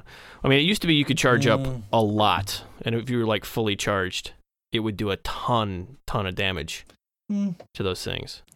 I've done a little tip. You could actually do a jumping stab, which takes less time to charge up, but does as much damage as a charge up. Oh, so you can jump and stab from. Oh, nice! I didn't know that. Yeah, cool. That's handy. And you know what? I used to have this one trick for one of the Colossus. I don't know if Shea got to him. It's like the lizard one. Did you get that far? I just beat that one before we started podcasting. Yeah. It's the one in the arena. Yeah. Mm-hmm. Yeah. Yes, that one was. If I recall correctly, I could have sworn in the original PS2 one, I remember knocking him off and he would fall on his back, and I remember I could jump off of the highest point and just come down with one big giant strike on him. And I tried doing that in the remake, and I couldn't do it. But it was like the most epic. Are you telling feeling. me you jumped off the top of the Colosseum and you struck him as you were? That sounds crazy. Yes. Yeah. It's fucking cool as hell if you could pull it off. But Yeah. I didn't see that. I tried numerous times whenever I was going through on hard mode and could not replicate that. So I wonder if maybe they took that out or something. He also takes a crazy amount of fall damage. That for that skinny little guy, he can fall from like a 30-story building and not die. It cracks me up. Like that. Yeah. That dude has got some gusto. Yeah, and maybe just the developers felt that that particular part was a little OP and nerfed it. Yeah, that's possible. Yeah, but it felt so good though. Yeah, yeah, that was. I remember that though, and that he does not fall particularly reliably. So just depending on the way he falls. Yeah, I remember that in the original. Sometimes you couldn't jump anywhere near him, and you'd have to just run out to him because he'd be way out in the middle. Sometimes when he'd fall. There's this weird thing where no one knows what it is yet, but there are these coins you can find in the remake, and they're only in the remake.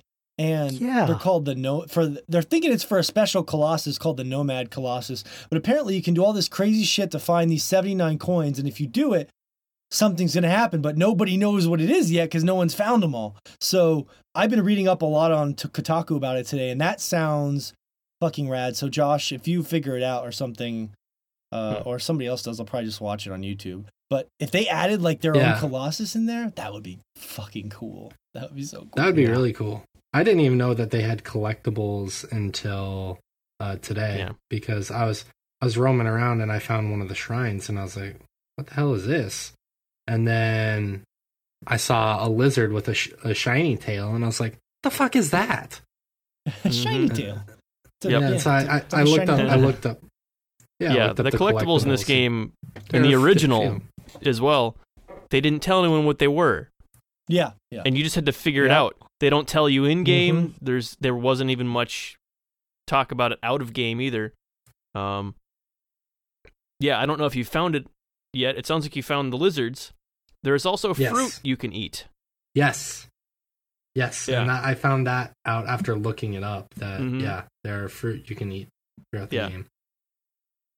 See, I beat that game without any internet access whatsoever, and I feel like you're cheating there, Shea. You're cheating your experience. Oh my god, you fucking humble brag motherfuckers. I beat experts Cuphead. I beat Shadow the Colossus without the internet. Well, I wanted to know what the fucking lizard tails were, because I saw some shining and some weren't, so I was like, what the fuck is this? That's all I did. Just look up the collectibles. Fish, stay strong. Stay strong in your opinion. Don't bend. Come on. I guess it's more of nostalgia for the game. Yeah. I hold that game very high on my list as far as games that were impactful for me growing up. He's just saying there's mystery to sort of discovering those things and not knowing what they were, Shea. That's all I'm saying. That's true. I can't wait to climb the tower in the remake. Just like Final Fantasy VII, if you looked up how to get the quad magic materia or the Knights of the Round, you are a cheap motherfucker. Or the Golden Chocobo, man. Oh, that's to get. Or the Golden Chocobo, which is how you get Knights of the Round. Everyone looked up the Golden Chocobo. Come on, you're goddamn right. You're goddamn right. I will say the only thing I've noticed about the game differently as an adult is that it just feels a little imbalanced from the story perspective, because I always love the vagueness of the mystery of the romance. Like, he brings this girl in there, and Shea, you're not missing a lot. I know it's in Japanese, but you don't know why she's there, and you know it's something happened to her, and it's obviously someone that he cares about. You're assuming it's his girlfriend, but it could be a sister. It's kind of nebulous, right? And every time you kill a Colossus, it immediately goes right into a new Colossus fight. And I just wish that every 2 or 3 Colossus, there was like a small flashback or something, because I don't really have a reason to care. Like, I talked about this earlier. I don't have a real reason to care for this girl. The game wants me to do it. The only reason I'm proceeding is because I want to see the next Colossus. And the game is mysterious. And I know the ending of the game has some pretty cool revelations, but it just feels empty. It's just Colossus, Colossus, Colossus, Colossus. It needed more something. in the middle. No, it didn't. No, it didn't. That's weird that the you beauty say of this that. game. That's weird that you say that, Morgan, because I remember, and I'm not meaning this to like call you out or be rude. I remember when we played Limbo back in the day. You loved that game and you defended it against Josh until the day you died. And that game has even less of a story than this game. Yeah, and it's So also just interesting. It was also no, it's a good point. That's a good point. And I thought about this a lot. Same with Inside or something like that. And like you guys know, like Vagueness, like the ending to No Country for Old Men, it's like I don't know what happened. Did he get away? Is he alive? But I think it's context, right? Limbo is a 2-hour game. Like I've already put like 6 hours into the Colossus. Shadow of the Colossus is about a 2-hour game too. No, it's not, Josh. It's For a freak, but yeah, it took me 7 hours to beat it on hard, and I was looking at the trophies, and if you beat it at like 5 hours and 40 minutes, you actually get the Speed Demon trophy. If you beat it on hard underneath that time. And you felt sad that and you didn't get it. You're like, not the Speed Demon. Yeah, if I had it's more looked than that 2 up hours before I started playing. Yeah. I was just giving Morgan crap because I think a couple of the fights, I don't think you can do them faster than about 20 minutes, and there's 16 of them. So yeah, there's no way it would be under 2 hours. But yeah. I guess I'm not saying I want the game to tell me exactly what's going on. I just wish there was little somethings in between, like a little, like Last Guardian There's had only these things. 2 of them, I think. I think it's like after 6 and then after 12 or something. No, I beat 6. There's nothing. There's like, after you beat them, there's just a bunch of shadow guys that huddle around your body. Oh, no, yeah, you're right. When you beat 6, there's a really short 10-second clip where he thinks she's waking up, and then he realizes that she's not. Yeah. But like, I just wanted something there for me to think about. Like, I don't need you to tell me why. Just like little pieces of a broken story that we can all sit around as friends and speculate about. Something to because other than that, it just feels a little too hollow. It's intentional. The world is hollow. It's a somber experience. It's supposed to be empty and desolate. I just feel like it's a little too. If you play the game rapidly in succession, it can be kind of a grind because it's just Colossus after Colossus after. I just wanted a little more. Anyway. Yeah. If you play it like that, like, yeah, you'll definitely get that feeling. But if you're exploring that whole world, like if you're not racing to the next Colossus, granted you're immediately told where to go by your sword, and it points you to where you're supposed to go, but. If you know about the collectibles, like you can essentially get lost exploring that world. Yeah. Man, you can get lost too. Sometimes the sword will point in one direction, but you actually have to zig and zag and a bunch of weird fucking. Like me and Fish played the game before, so I feel like I know what I'm doing in a bit of an unfair. Like it's muscle memory. I haven't played this game since I was a kid. Like I was 19 years old, but I remember all of this shit. It's weird. Like it's just flooding back to me. Yeah, I got that same feeling. I was just like, whoa. I could do this. I remember, if I did this to this Colossus, I can get him over here or whatever. And yeah, you're learning all the tricks. I will say, yeah, that worked against me as far as my experience goes with, I think it was the 14th Colossus. Not to ruin anything, but that one was pretty straightforward. It's the one where the Colossus is constantly chasing you around like a little obstacle course. Yeah. And when I first did that, like that one was a grueling event. And by the time I was finally able to get to his insignia, it was such a big accomplishment. And my recent of playing it through the remake was that fight actually felt the most hollow of all the experiences. Because you knew exactly what to do. I knew exactly what to do, and what you were doing was pretty straightforward. Yeah, there's not a lot of AI involved in that one. You're not figuring out things on the fly. It's just the puzzle of where to go. And once you know that one does. Yeah, that one, once you know it, you just do it. There's not really a lot to. Yeah, because the Colossus just shows its hand by showing that it'll headbutt anything. So at that point, you're just like, okay. Yeah, I hope I remember that one, because I remember that one being a bitch. I definitely. What's the guy that makes these games, Josh? You're more familiar than. What's the director's name? Yeah, it's Fumito Ueda, or vice versa. Right. Yes. I don't know if this is after playing it, it's definitely his master work, but is it a masterpiece? Mm-hmm. Well, that's the age-old question that we've already argued about for many hours before. Yeah, it's really good.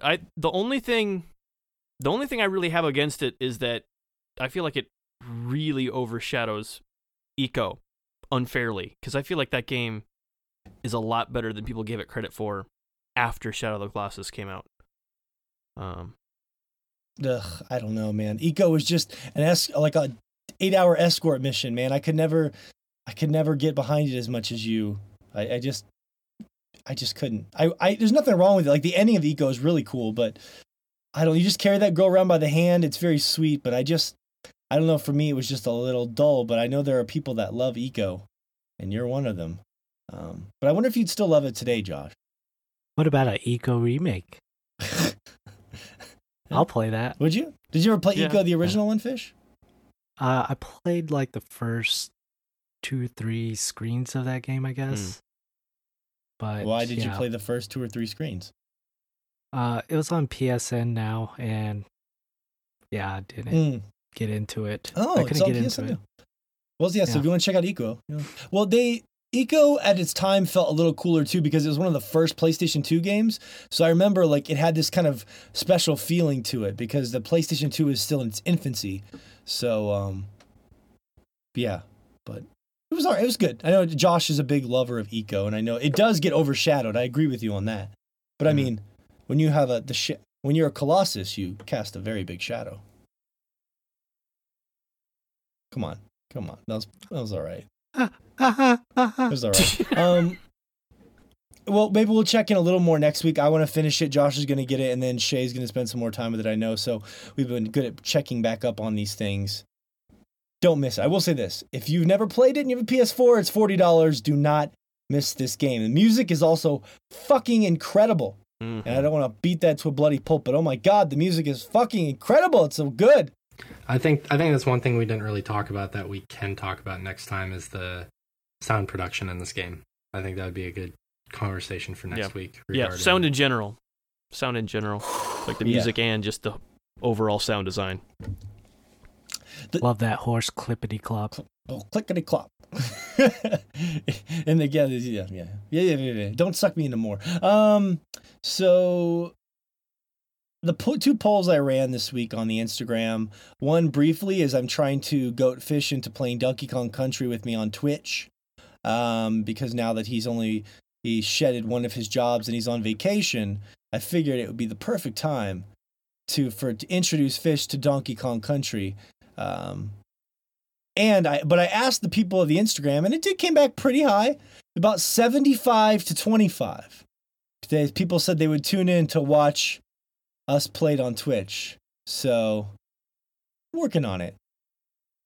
I need that at 100%. That's never going to happen. 25%. Who doesn't want to watch me play Donkey Kong Country? Well, there's some people out there that just hate on Donkey Kong. Mm-hmm. So, yeah, those people. Yeah, I might side with those guys, actually. Yeah, that's one I know. I have one of those votes for no was Fish. Fish left a private vote for no. Yeah, they were all. You need to play the Super accounts. Nintendo ones and then wait until Tropical Freeze. So yeah, well, I'm saying. Like, I'd like for him to play the first 2. Like, he could beat Donkey Kong Country in 1 2-hour sitting easily. Yeah, the first ones are not hard at all. They're good. They're not difficult. The second one is hard. Donkey Kong Country 2, Diddy Kong's Quest is a bitch. Is a dirty little bitch. It's been a long time since I've played that. I couldn't tell you one way or the other.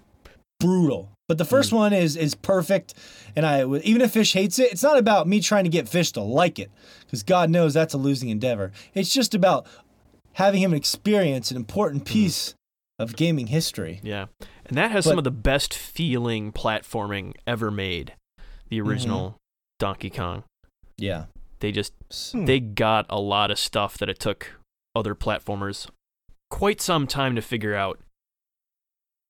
I just want to figure out how I can get my commentary with Fish while he's playing it on Twitch, because I want to be there to be like the commentary thing to help the conversation, because I'm the Donkey Kong Country nerd and Fish is playing it for the first time, so that's what I want to work on. So we'll try and work out the details, and no promises, but there's interest. There's enough interest, I think. See, if we start the stream there, then I can do another poll for another game, like whether it's Final Fantasy or something Shea wants to play. I'm trying to build our Twitch streaming, and I would promote that for like a week and let people know when it's going to happen. So it would actually be something that we can look forward to. And it's content.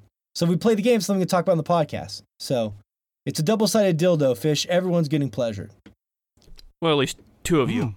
Fun. Two of us. Yeah. Yeah. Just two. Fish and Josh are watching, and they're at least experiencing some pleasure from that. So the other poll was Final Fantasy retrospective, which Shea was tossing this around with us earlier, but the idea was that we would play our classic Final Fantasy games and maybe talk about them for a couple weeks as like a side project, which seems a little more feasible now that Fish was able to shed one of his jobs.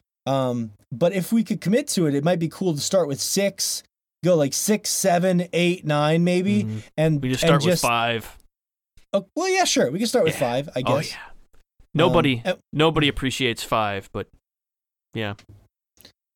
And we wouldn't have to commit to beating the whole game. That's a lot to ask of us, but we could play it for a couple weeks and then talk about it on the show, and maybe over the course of the year, we could check in on that series. But that, if you guys are interested, there seemed to be enough interest from the community there as well. So,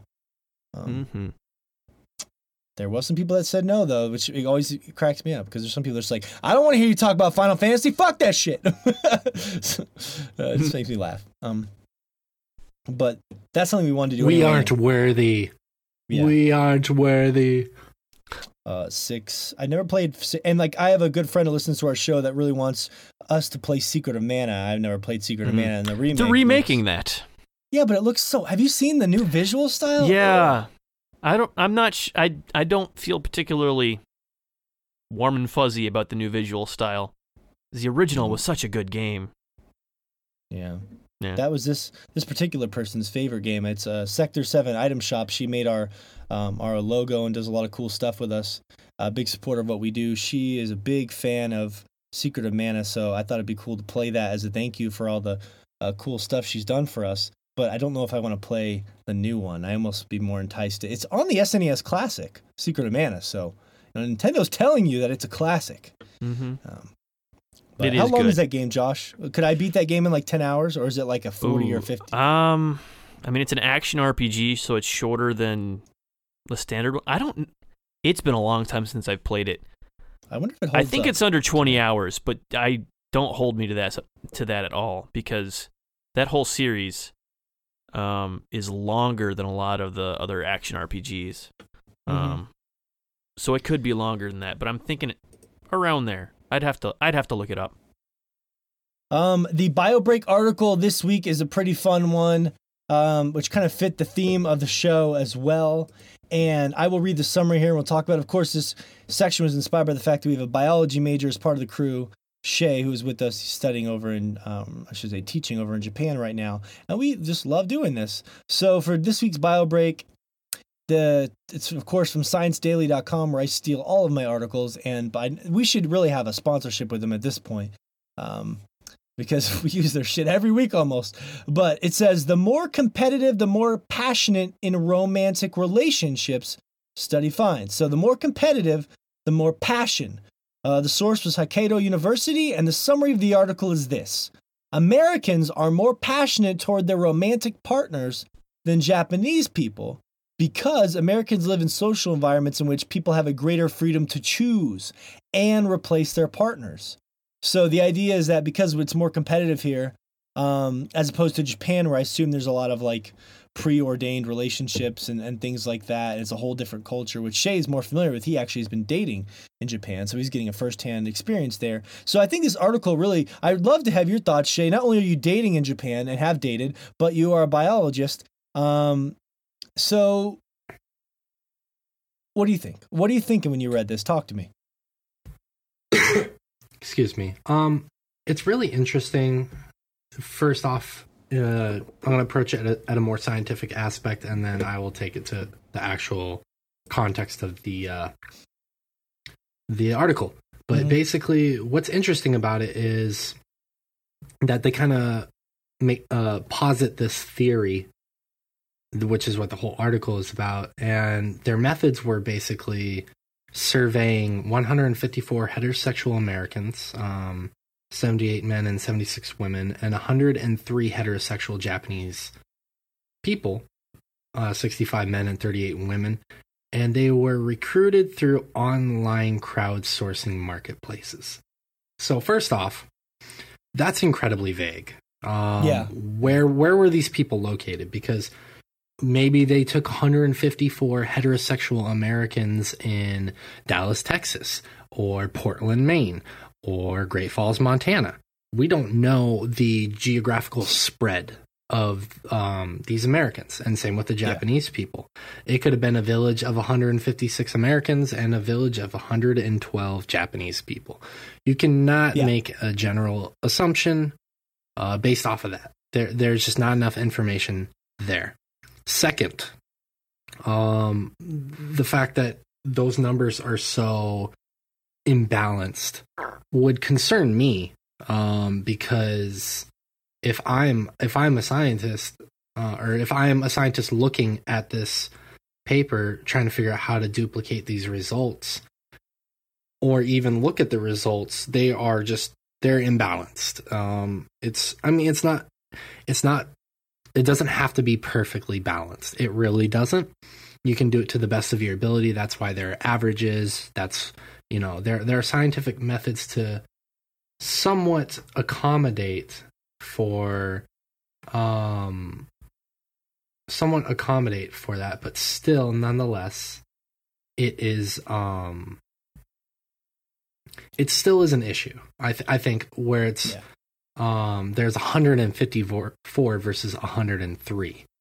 That's I'm not great at math. I apologize. I think that's a third more test subjects that are American.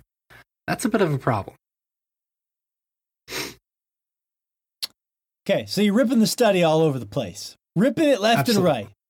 Absolutely, the methods and the data accumulation is absolutely terrible, in my opinion. And granted, maybe again, this is an article. This isn't the actual study. Maybe if I read the study, they would be more explicit about that. But still, it's difficult to get people to answer a question, and sometimes online crowdsourcing is the only way to go about it. But for me, if I was doing this study, I would definitely want more than 154 subjects and 103 subjects. I want somewhere in the thousands, because that, and maybe that's unrealistic, who knows, but that really bolsters your findings. 154 I don't think is enough. 103 I don't think is enough. I don't think 500 would be enough. I don't think 1,000 would be enough. I don't know. I was less worried about the small number than about, like you said, the reporting methods. Because since it was all self-reported, essentially feelings on things, how did they know what they were recording was actually what they were recording, and not, hey, people who think they're super passionate also think they have tons of options? Maybe that's what they were thinking. Like, it's not a great way to do it too, because I mean, like, people can answer questions dishonestly. Like if they're asked questions, they could be like, in theory, I think this is the case, but in all actuality, might be something completely different. The observed reaction may be so much different. This is why you guys kill me, though. You guys get so bogged down and also in, like, the statistical side. Like, I know you can't help it because it's science. It's important, but I'm just saying, like, the heart of what the article is trying to say. You don't like.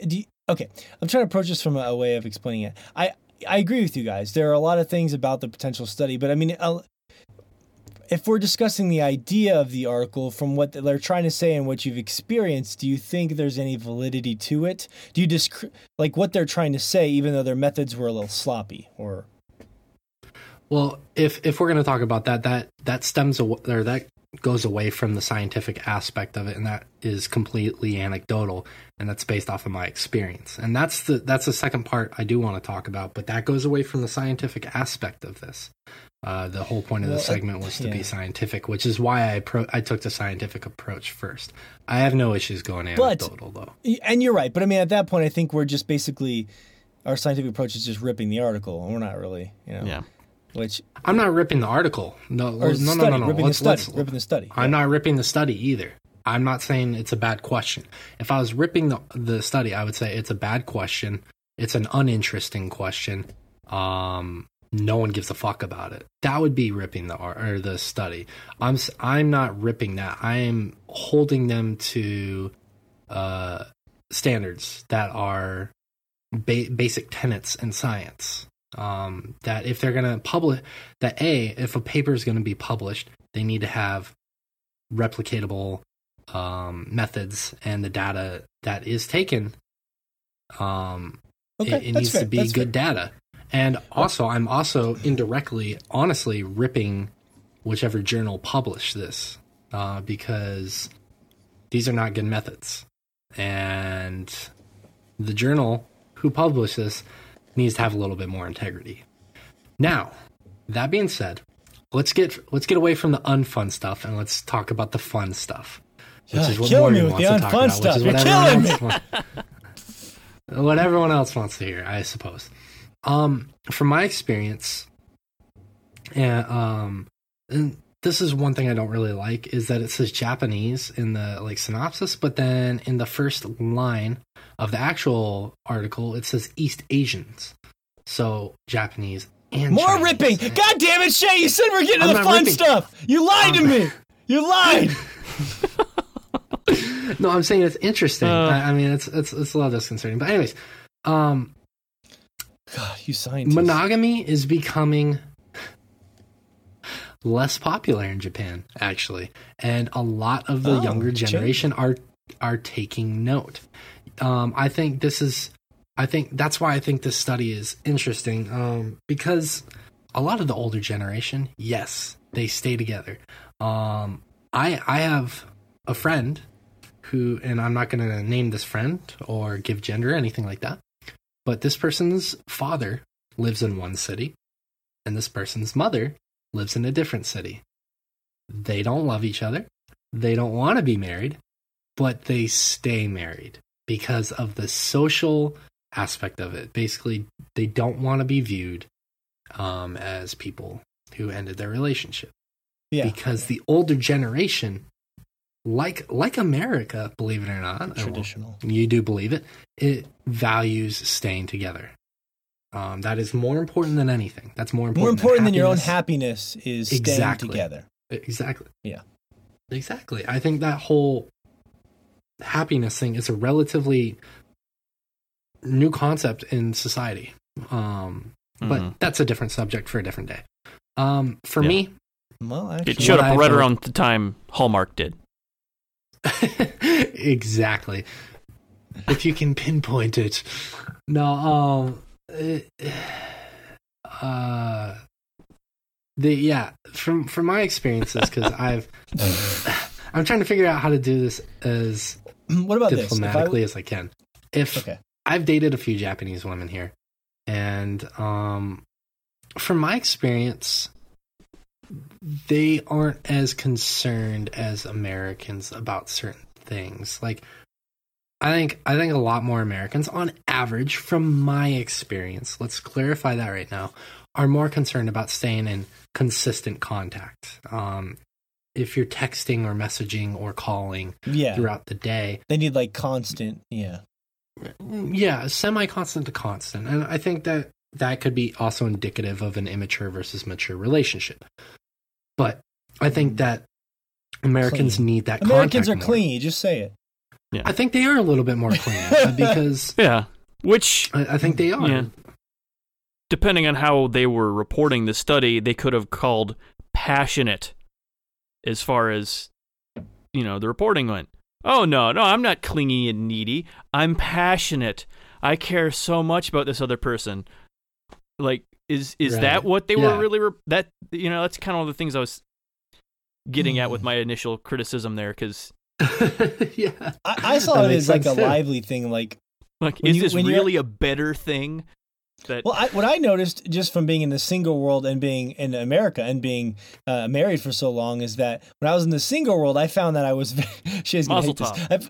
I found that it was very like very cutthroaty out there. So you're like more alive all the time because it's just like it's crazy out there. But when you're in like a sedated, long-term traditional relationship, yes, there's a lot less passion there. And if Japan is more traditional, then and there's more of that long-term or kind of relationships or traditional relationships, then there would be a lot less passion because relationships do that. You get sedated. It's human nature. You get comfortable. And if there's a link between passion and comfortable, that's what I'm seeing here as well. But that's just my opinion. Yeah, and I think that delves into a subject that's completely different from this, and we can go off on that for hours. So I agree and disagree with you. I'm gonna avoid delving deeper into it, unfortunately, for the sake of time. But what I've noticed from my experiences, and this is completely anecdotal, it doesn't add up to any scientific basis or anything like that, is the few Japanese women that I've seen, they aren't as concerned about staying in constant contact. Mm-hmm. The two girls that I have dated, though, they are about equal in terms of physical contact, and that's not always the case over here. I think a lot their society, PDA is a big no-no unless you're just like holding hands. Hugging is a gray area sometimes in Japan. Kissing is generally frowned upon in public. Wait, hugging is a what? A gray area. Wow. See, but that's it right there. If you're constantly under the chains of not even being able to hug people, that's a restriction of passion right there. Well, yeah, and that's I think innately. Well, for some people, I mean, for how me, passionately are you really going to hug someone in a Starbucks? I'm just saying, you're withering out people's emotions slowly but surely. You're just turning into these little stones. Oh, I mean, Josh, think about it this way: you've never been faced with a situation of being like socially ostracized for hugging someone in Starbucks versus you being in a country where you can be socially ostracized, and it can put a damper on how you approach a relationship. I mean, and that's for me, it's easier to avoid that because I'm Gaijin. I try my best, and I should try my best to adhere to all Japanese customs, but I don't always. Sometimes I'm ignorant of them, sometimes I don't know them, and sometimes, to be honest with you, I just don't care. Because I'll hug people wherever I want, whenever I want. Because for me, it's not just about like passion. Like I love someone and I want to be with them forever. I hug friends.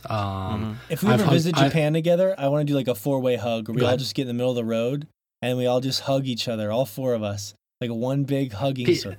Well, okay. I'm cool with that.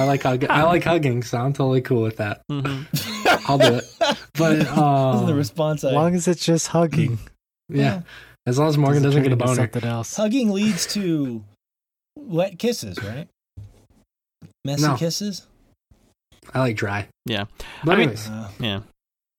Let's get back to the fucking article and end it. Yeah.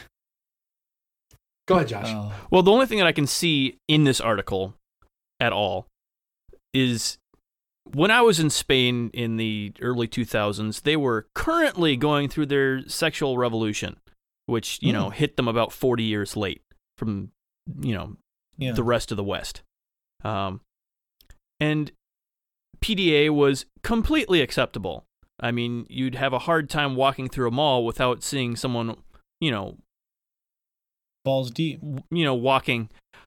walking alongside you, with their hands down their partner's pants. Or your pants, yeah. Sounds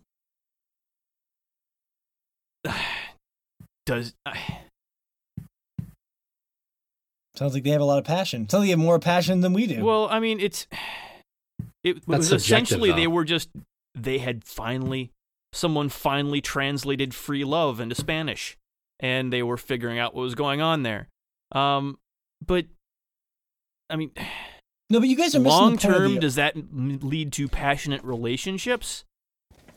Like, the whole premise here is just bizarre. Like, it's just Well, no, Josh, hold on. everything involved is so nebulously defined that it's just what are you studying? Like, it's just there's This is what I think they're saying, Josh, and you can comment on this. I think they're saying is that competition breeds better results. And you see that in all walks of life, so it makes sense. Like, if you're more competitive about who you take as a lover or a relationship, as opposed to how it might be in Japan, where it's more traditional. Not really. That's completely false. It was not a thing until the last 100 years. You just married who you married, and it works out just fine. Well, let's see, that attitude right there. You married who you married and it works out just fine is what they're saying is a less passionate approach No. to the The relationship is as passionate or dispassionate as you want it to be. Period. No. Wait till you get out there. I'm just telling you, Josh. I don't know if I agree. The love you take is equal to the love you make. But, Heyo. all right. Well, it's something to think about. Because all life is really just sex, and all sex is competition at the basic level. That's what Robert California says. There's no such thing as a product, only sex. I gotta find that speech for you guys. But so Shea, even though you don't like how they went about the study and all that stuff that you've already mentioned, from your personal experiences and just your own maybe personal feelings, do you agree with what the article's formulating, the theory they're formulating? I agree with parts of it. I wouldn't say I agree with it itself. Because from what this is describing, like Josh said, passion is so subjective of a term, and it's not defined in this article. Maybe it's better defined in the study itself. But I agree with it only because I'm accustomed to American relationships. I'm accustomed to what passion means over there. So therefore, that's my more ideal approach of a relationship. So yes. But where it's saying that Americans are more passionate, I don't find to be true, because the two partners that I had were, I redefined my parameters for those relationships, and they met my needs in terms of passion. So I don't agree with it, yet I do. So like there are aspects of each. Overall, as a whole, though, no, I don't agree with the article. Interesting. Well, I do. What about you, Fish? I don't know. I don't think science and love should be meddled together. What the fuck kind of answer is that? Yeah. the only case you could make for their premise being true is that if you feel open enough to just shop around forever, eventually you'll find someone who will put up with your foot kink. Well, that's a good reason to shop around. I have to It's tell you true. guys something I have to tell you something really fucked up. I saw online today, via social media, there is a fleshlight that is in the shape of a woman's foot and ankle, and it goes up to like the very beginning of her shin bone. See, that freaks me And out too I much after immediately watching. almost wanted to buy one for Morgan. No. That's not how the fetish works. It's not how it works. Well, No. I don't think that's how it works, but maybe I should try it out. Just use his hand like a normal person while he painted that fleshlight's toenails. Well, I've been. Ugh. It's got a high heel on, Josh. I've been really fascinated by that one because I've been watching so much Mindhunter with the idea of like where the fetish plays on your sexual spectrum, because there are like these guys, like that guy in Mindhunter who could jack off to a shoe. Didn't even have to have a foot in it. He could just jack off to a high heel. Like the idea of where his sexuality fell on his spectrum because of things that happened in his life is interesting to me. But I will say this, Shea. You see, I sit across from a man. I see his face. I see his eyes. But does it matter if he wants $100 worth of paper or $100 million of deep sea fishing equipment? Don't be a fool. He wants respect. He wants love. He wants to be younger. He wants to be attractive. There is no such thing as a product. Don't you ever think there is. There is only sex. Everything is sex. Do you understand what I'm telling you is a universal truth, Shea? I don't think there's anything about sleeping in my bed that relates to sex.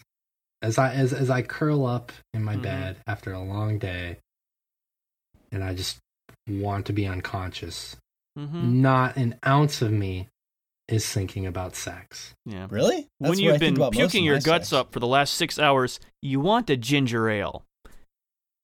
A product. Yeah, my first thought isn't, man, I sure would like some skank for my hang down. It's, I'd love to feel better, not feel like I'm dying. You're obviously that's not what he's saying, but we can move on. So me and Fish have been spending a little more time with Monster Hunter. Now, this is a fascinating twist of events here, okay? So I think I've gone down on Monster Hunter a little bit, and Fish has gone up. Now, I'm still going to be playing it. Ironically, this weekend, my girlfriend's going out of town, and somebody in... Keep going down. I've got down on... I went down on Monster Hunter. God damn it! I set myself up for that one. That was a good one. That was a good one, Morgan. Good job. So what I wanted to get to was Fish seemed to be pretty addicted. He messaged me the other day saying he was up till the late hours of the night playing Monster Hunter. And I'm fascinated with this, Fish, because I'm curious what it is that does have you so addicted to Monster Hunter World. Tell me. Well, there's not many new games out right now that I'd rather be playing. But Monster Hunter, yeah, it kind of grew on me.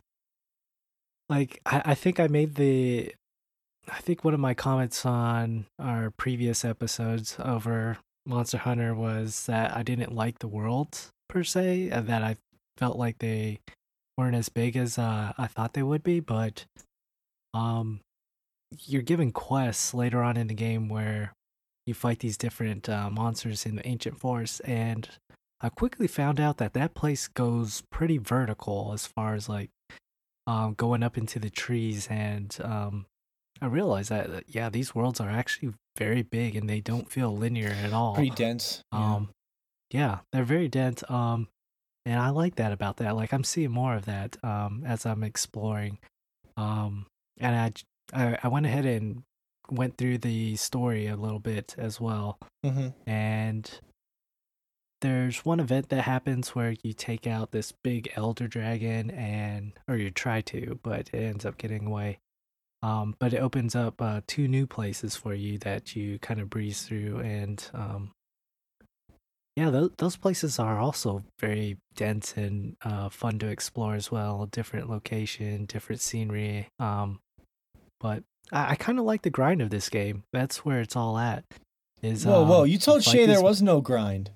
You made a dirty liar out of us.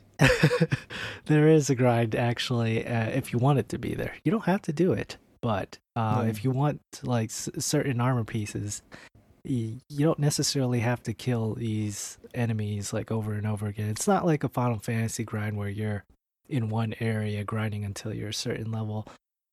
You're essentially just killing these monsters a few times to get certain pieces off of them to make armor that you want. And I like that about this game. Instead of just dropping random loot, you get a random chance at a piece of material off of a monster. Wait. So instead of dropping random loot, it drops random loot. Random materials. Which would be loot. You get a piece of random thing. Yeah. You get a shard of random loot that you can assemble into a loot of your choice. And once you've collected 18 random pieces... 18, yeah. Yes. Yeah. You get a badass piece of gear. The gear is not random, okay? So you could get the gear you want. Well, and the one cool thing about the gear is that there's tons of weapons in the game, and you build your weapon based off the creature you just killed. So I don't know if you remember this, Josh, but like there's this mud creature we killed, and if you take pieces from it, you can build armor that kind of looks like the skin of the creature you killed. Yeah. And that does that for every creature you fight. The only problem with that, though, Fish, is that me and Fish, we're having a good time. We killed this monster, and we went to the forge, and then we got done, and we looked at each other, and we're like, we kind of look the same. Like, there wasn't, you know what I mean? Like, everyone's killing the same stuff and wearing the same shit, so. Yeah, if you're progressing through the game at the same pace, you're both going to pretty much look the same, unless you absolutely don't want to look the same, and then which is really exciting. Yeah. I mean, well, if you're playing together, you will be killing the same shit. So yes, you will. Exactly. There'll be little variances. Like Fish was like, I'm going for this helm or that one, but like, and the tricky thing is, the whole game is kill this monster a bunch to get a little stronger to kill the next one. Then take all its pieces, and then you wear its armor, and then you kill the next one. Like, I feel like the loop is just kill the next one so you can get armor to make yourself a little stronger to kill the one after that. Otherwise, you wouldn't keep armor for very long, right? Like, if you find an armor set you like. No, not necessarily. What I found is, like, I'm still wearing the same helm that I've started with, and all you have to do is upgrade it with the armor spheres, and it brings its defense up with you. So you're saying it's even less exciting. You're wearing the same old gear. Well, I don't know if you notice this, but certain pieces of gear have a certain ability tied to it. Like some have fire resistance, others give you like a health boost. So you switch gear depending boost, on what you're going to fight? or what you want out of it. Like, if you want a typically, mixture of gear. I would, I gotcha. well, a mixture of those different stat bonuses. And some of them are pretty cool. Like there's one called a sliding affinity, and whenever you slide for a certain amount of time down a slope, you get a stat bonus to your attack. Oh, God. Can you repeat that sentence out one more time for me? Oh. When you slide down a slope, you get a stat bonus. And this excites you. You sound excited about this. So every time you slide down a slope, you're like, whee! I'm getting a stat bonus! Essentially, every time Fish slides down a hill, he has an erection. It's the weirdest thing. I don't know what's going on. I'm at the end, and I'm just like, all right, I'm ready to take on this Andrea. He just climbs to the top so we can slide all the way down, and then he's just buffed to hell. So, yeah. I wish it's stacked. Yeah, if it's stacked like that, then I'd be sliding from the top of a tree. Yep. Just climbs himself up to the top of a hill and sits down on his vinyl McDonald's tray. And just slides all the way down the hill. Vinyl McDonald's tray. That's a random touch to the story that I don't quite understand. But I'll take it. Make a good little sled. Yeah. I'm only giving you shit, Fish. I'm being critical of this game because I still agree. I still think it's a fun game. It's just the loop. The loop is not engaging for me. You know, the loop is... Yeah, I could see that. But, like, fighting new monsters... is where the game is most fun at, I guess, the actual combat. Really? Because we spent 45 minutes last night trying to kill this creature, and we failed, so we had to do it over again, which is weird because you were strong enough to do it by yourself. And then when we went back into the fight, you died immediately, which was very strange to me because you're strong enough to kill it by yourself, but it was able to wipe you out. And then, so I spent like an hour and a half failing to do the mission, and like, with those long 45-minute battles, man, it's killing me. They usually don't take that long for me. Like, I kind of have to carry your ass around that game, which is sad. Sad that you don't want to get good at it. That's not completely fair. I have been trying a decent amount, okay? When I will try to get around its body parts, I will swing at its weaknesses, like going for its tail or its head. I try to dodge whenever it's getting frisky. I don't think you're actually upgrading your gear well enough. Like, I think all the aura spheres I got, I've used them to upgrade my gear. Okay. I don't know what to tell you. Well, how about this? Um, Explain this. Sometimes don't you feel like the damage is a little random? Like, how come? No. No. Like okay. I told you, like you need to boost up your fire resistance on that on the Andrath, and yeah, that Andrath will one shot you if you don't have fire. So I have to go resistance. put armor on that's fire resistant? Yes. Yeah. See, I'm not. See, that's the difference between Destiny and this game. In Destiny, I could just take 5 seconds to pull out the fire resistant armor or the fire arc damage gun, and I'm immediately good to go. Like, I feel like in this game it's more cumbersome. Like, I go back to my room, I have to switch weapons. Well, if you're not going to do that, then you have to be more. They tell the enemies in this game telegraph their attacks pretty well. Like when that Andras is about to breathe fire, he starts actually billowing smoke out of his mouth, and there's little embers coming out of it. And that's when you know, stay the fuck away from the front end. Then how did he get you? That time we got together, how did he get you? I believe I was standing behind a tree trying to heal up, and then I peeked around just to see him, and sure enough, he was full force billowing fire out of his mouth and incinerated me. Well, you died twice in like 5 minutes, and then we failed the mission. So, and you're good at the game, so that doesn't give me a lot of hope when I'm not good at the game. Yeah. Well, I am progressing through it. Like I've gotten down to the Rotten Vale. Josh is just making weird faces. This whole.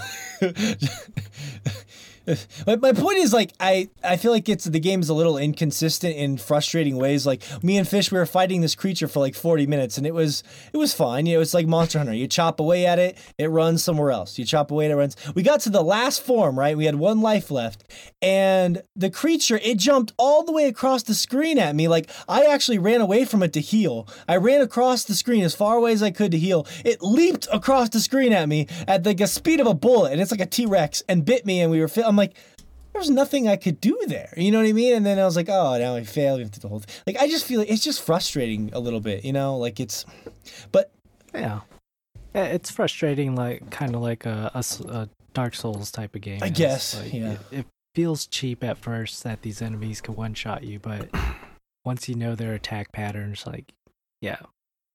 And I feel like you're because of the nature of, like, how much damage you have to put out, how little damage you do, and how many attacks you actually have to do, like it feels very spammy, and that you just want to sit there and spam all your attacks on them. But it's a little bit more complicated than that, where you have to be managing, you know, your stamina, your health, and dodging its attacks, taking advantage of it whenever it does certain attacks, so you can get an opening on it. But I'm having a great time as far as, like, you seem to be enjoying it as a lot. far as that gameplay goes on that. Yeah, and I don't necessarily feel like it's any difficult per se. But yeah, I mean, there are times when they do attack and it does feel kind of cheap, but I think a lot of times, like, I'll blame it on myself. Yeah, well, that's fair. I'm not saying like, yeah. It's just kind of like those moments are frustrating when it's a long. My point is that it can be very long matches. But here's another interesting thing is that, I wish it was as polished as something like Horizon, which is a nice segue too, because I know Shea finally finished Horizon. But the monsters in this game, like when they'll attack you and jump around and stuff, you'll see like their heads and their bodies go through like trees, and like the 3D models will go through things. Like it kind of feels sloppy in a way that is distracting for me, but it's not like smooth like Horizon, where you could get in these giant fights with these huge mechanical beasts. And I wish it was more polished, because it takes me out of and it's weird too. Like you'll get in like a really tight space, and the T-Rex will be jumping around all over the place, or whatever it's called, the Anjanth. And like, it's just weird, man. It's just a weird game. But I don't know why. I feel like I'm more critical of it than most people are, because a lot of people seem to be having fun. Fish seems to be having fun with it. A lot of people on our Instagram are having a good time, and it just makes me feel like a crotchety old man, because I'm just not. I don't think I'm really enjoying playing it that much, you know. So it's hard for me. Yeah, 6 million copies sold. Damn. Already. Yeah. Oh, that's crazy. That's crazy. But Fish is. I still want to play it just because I rented it, and I have a couple Instagram people that want to play with us. Fish. They've been messaging me, and they're like, "I want to party up with you and Fish." I'm like, "All right, I'm gonna hold this back, but if you want to do it, we can do it." So maybe this weekend we can do some of that. But it sounds like you are. Do you think that maybe you're enjoying it more because you bought it for $60 and there's nothing else to play now, and you have a lot of the timing is right? Probably, but like I'm generally really addicted to this game. As far as like, yeah, like the story, I could care less about the story. It's more about the fact that you're coming up against new enemies, and exploring these new areas as well, tracking them down.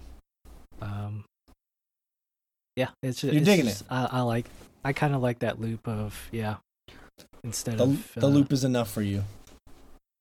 Definitely, yeah. I also like the online stuff as well. Like you could jump into other SOS Flare games where somebody's asking for help on a monster, and generally whenever you jump into somebody else's game, like they're already fighting it, and get all the benefits of getting all the material off of the enemy as well. Yeah. But you don't have to put as much time as far as tracking them down and everything. That's true. Yeah, so it's been a lot of fun. Yeah. They got you. Damn it, Fish, they got you. They got you. There's one thing that you're good at in that game, and then that's the arm wrestling. Oh, yeah, I crush Fish with the arm wrestling, which is funny because he has these huge biceps in real life. But like in the world of Animal Crossing, in the world of Monster Hunter, you can go to this place where you can. It's like the mini game from Metal Gear Solid where you're getting tortured and you have to tap O really fast. Like I thought for sure Fish would crush me because he's got those speedy little fingers, but wasn't the case.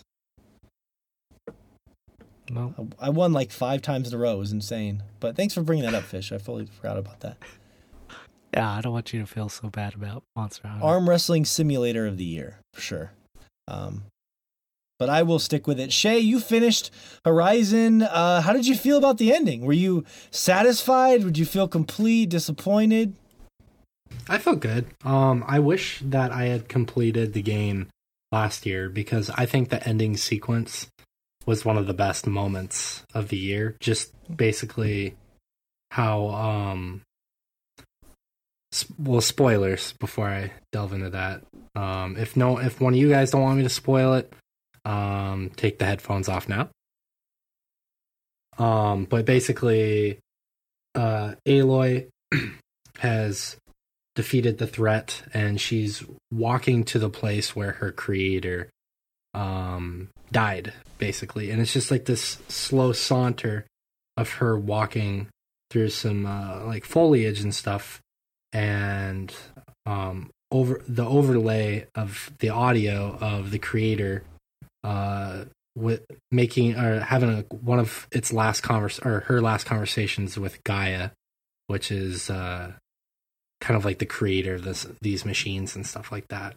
So it was a really cool pivotal scene to see Aloy kind of finally reunited with her creator, and also to kind of have just this really human moment with the creator and Gaia. And it was just so well done. I love that sequence so much. But the rest of it was good. It felt a little tame, like we've talked about so many times. The dialogue felt tame. The set pieces felt tame.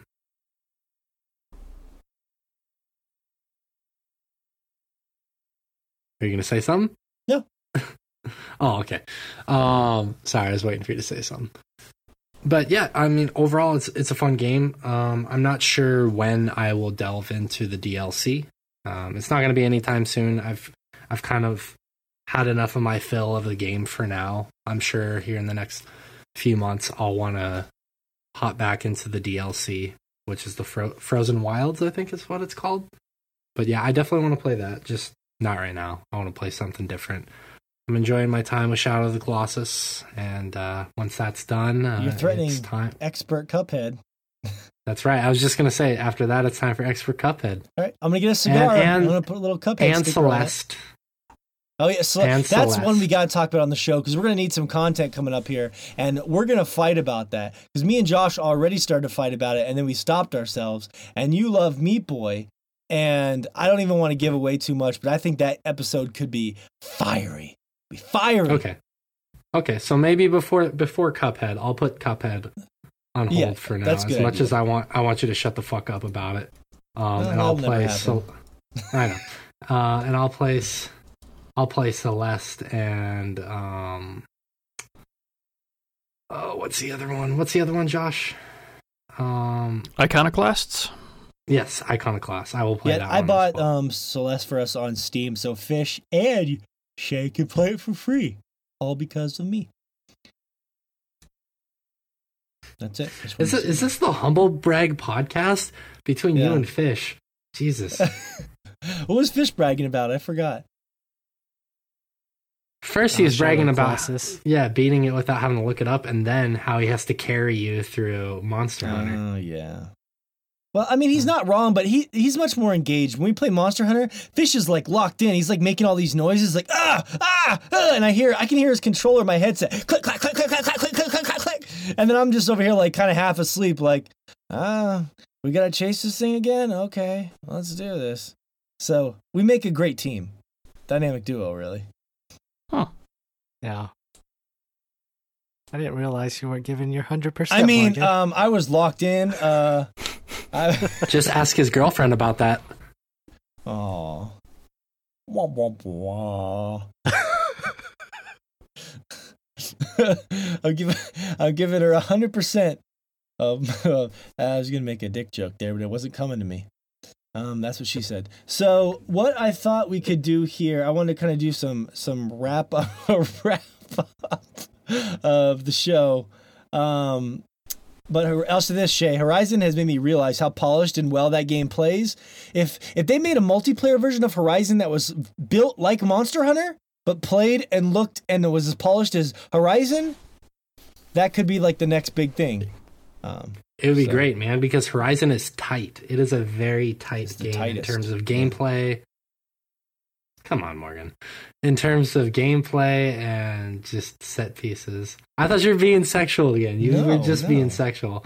We're just going to edit that out now. No, I'm just just beep everything. Anyways, so no, I'm being very serious. And Monster Hunter makes me appreciate games like Horizon even more.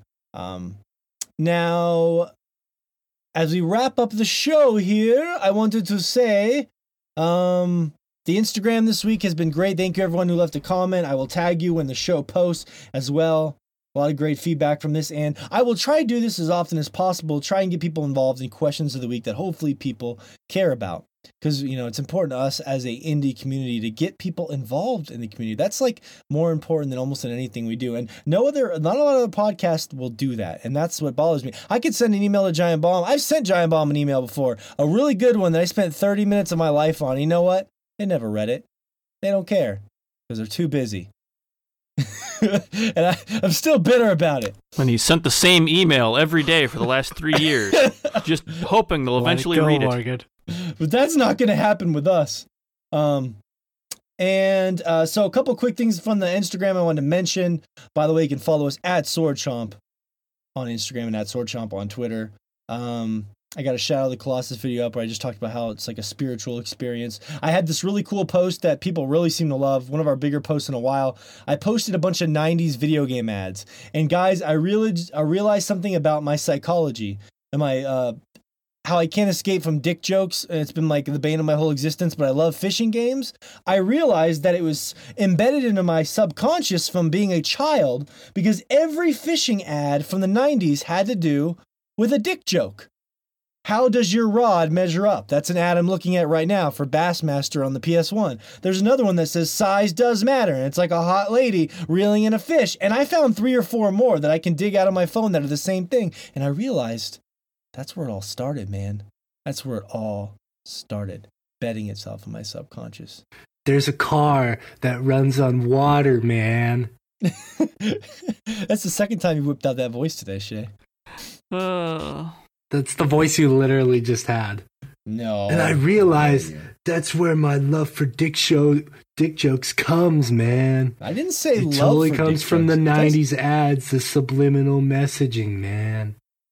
I don't sound like that. There's no way I fucking sound like that. Please, God, tell me I don't sound like that.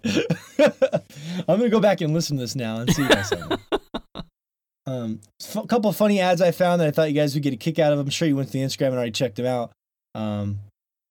But there was one where you could pre-order Final Fantasy VIII and win a car. There was one where you could buy Final Fantasy VII from Sears and they gave you a shirt with Cloud on it. One of our good friends, Rich Meister, who writes for Destructoid, said he actually has that shirt somewhere and he's trying to dig it out. But that shirt right now apparently is going for like $400 on eBay. And that's no joke. But that was like a real thing. They gave you a free shirt and you got $10 off Final Fantasy VII from Sears. Which is fucking rad. I have not that exact shirt, but my dad got me a shirt when he was TDY in South Korea, which is military talk, if you don't know, for being posted at a different military base. But anyways, he was there for a year and he got me a Cloud shirt. And it has Cloud's specs on the back with a picture of Cloud. So it's like his height, his weight, his blood type, his hair color. It's actually pretty badass. Yeah. Do you have that with you in Japan? No, not in Japan. No. No, it's a very, very old shirt. So Well, you should still wear it. It's great. The older the better. It's vintage. And It's there's funny things about 90 ads that just wouldn't take place now. Like they were so bold and it was such a weird time where I feel like people didn't care about what was going on in video games really. That like this ad right here for Gex has the little Gex lizard basically holding the breasts of a woman and he's just covering her nipples. Like that ad would never exist now in a million years because we just live in a different culture. But 90s video game ads were holy shit. That's really risque for right now, honestly. Yeah, and it's just, it was a different time. I think a funner time where people were less fucking offended by everything. So, but I mean, I will say this, I'm not a woman and some of those ads are probably maybe a little bit offensive or objectifying for women. And I respect that 100%. Because some of them it's just a weird way that to say. I have issues with you just coupling the thought of fun and Gex together. So I was going to say it's a weird way to save 15% or more on your car insurance, but that's just me. Remember this ad? This is Crash Bandicoot and he's standing with a bunch of weightlifters. It's like, I don't even know why. It's just a 90s ad. Mm-hmm. Anyways, I sent all those. 90s ads were interesting. They were bizarre. If you're listening to the show, just go Google 90s video game magazine ads, and you can spend. I had to do it after the Super Bowl. I was so distraught and depressed after the Super Bowl. I had to do this to make myself feel better. So, and this is the last thing I want to say, and I think it's a great way to end the show. This is another huge ad, not a huge post that we had, but I thought it was really cool. I posted the thing that Sector 7 Item Shop made for us, which is great work, at Sector 7 Item Shop on Instagram. You should check her out.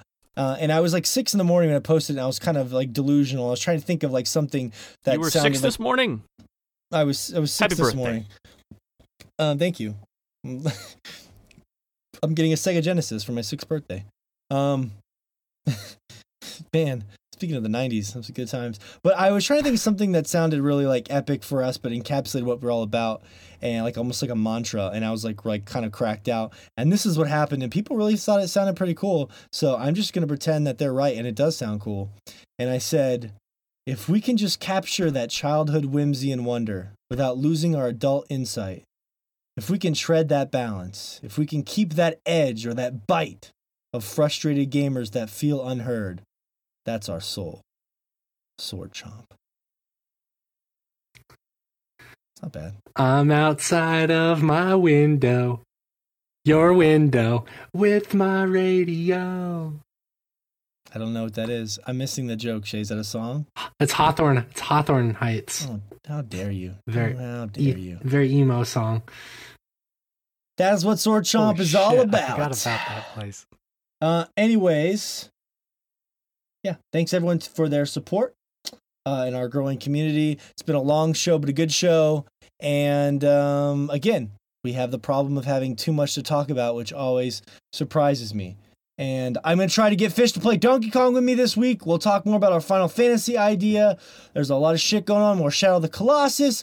More as the year just gets better and better at Sword Chomp, despite there not being a lot out there.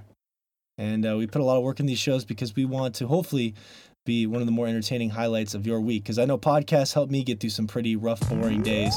So if we can do the same for somebody out there, then hopefully we've done our job. So thanks for checking out the show. We love you all very much as usual. And we'll be back next week with an all-new Chompcast.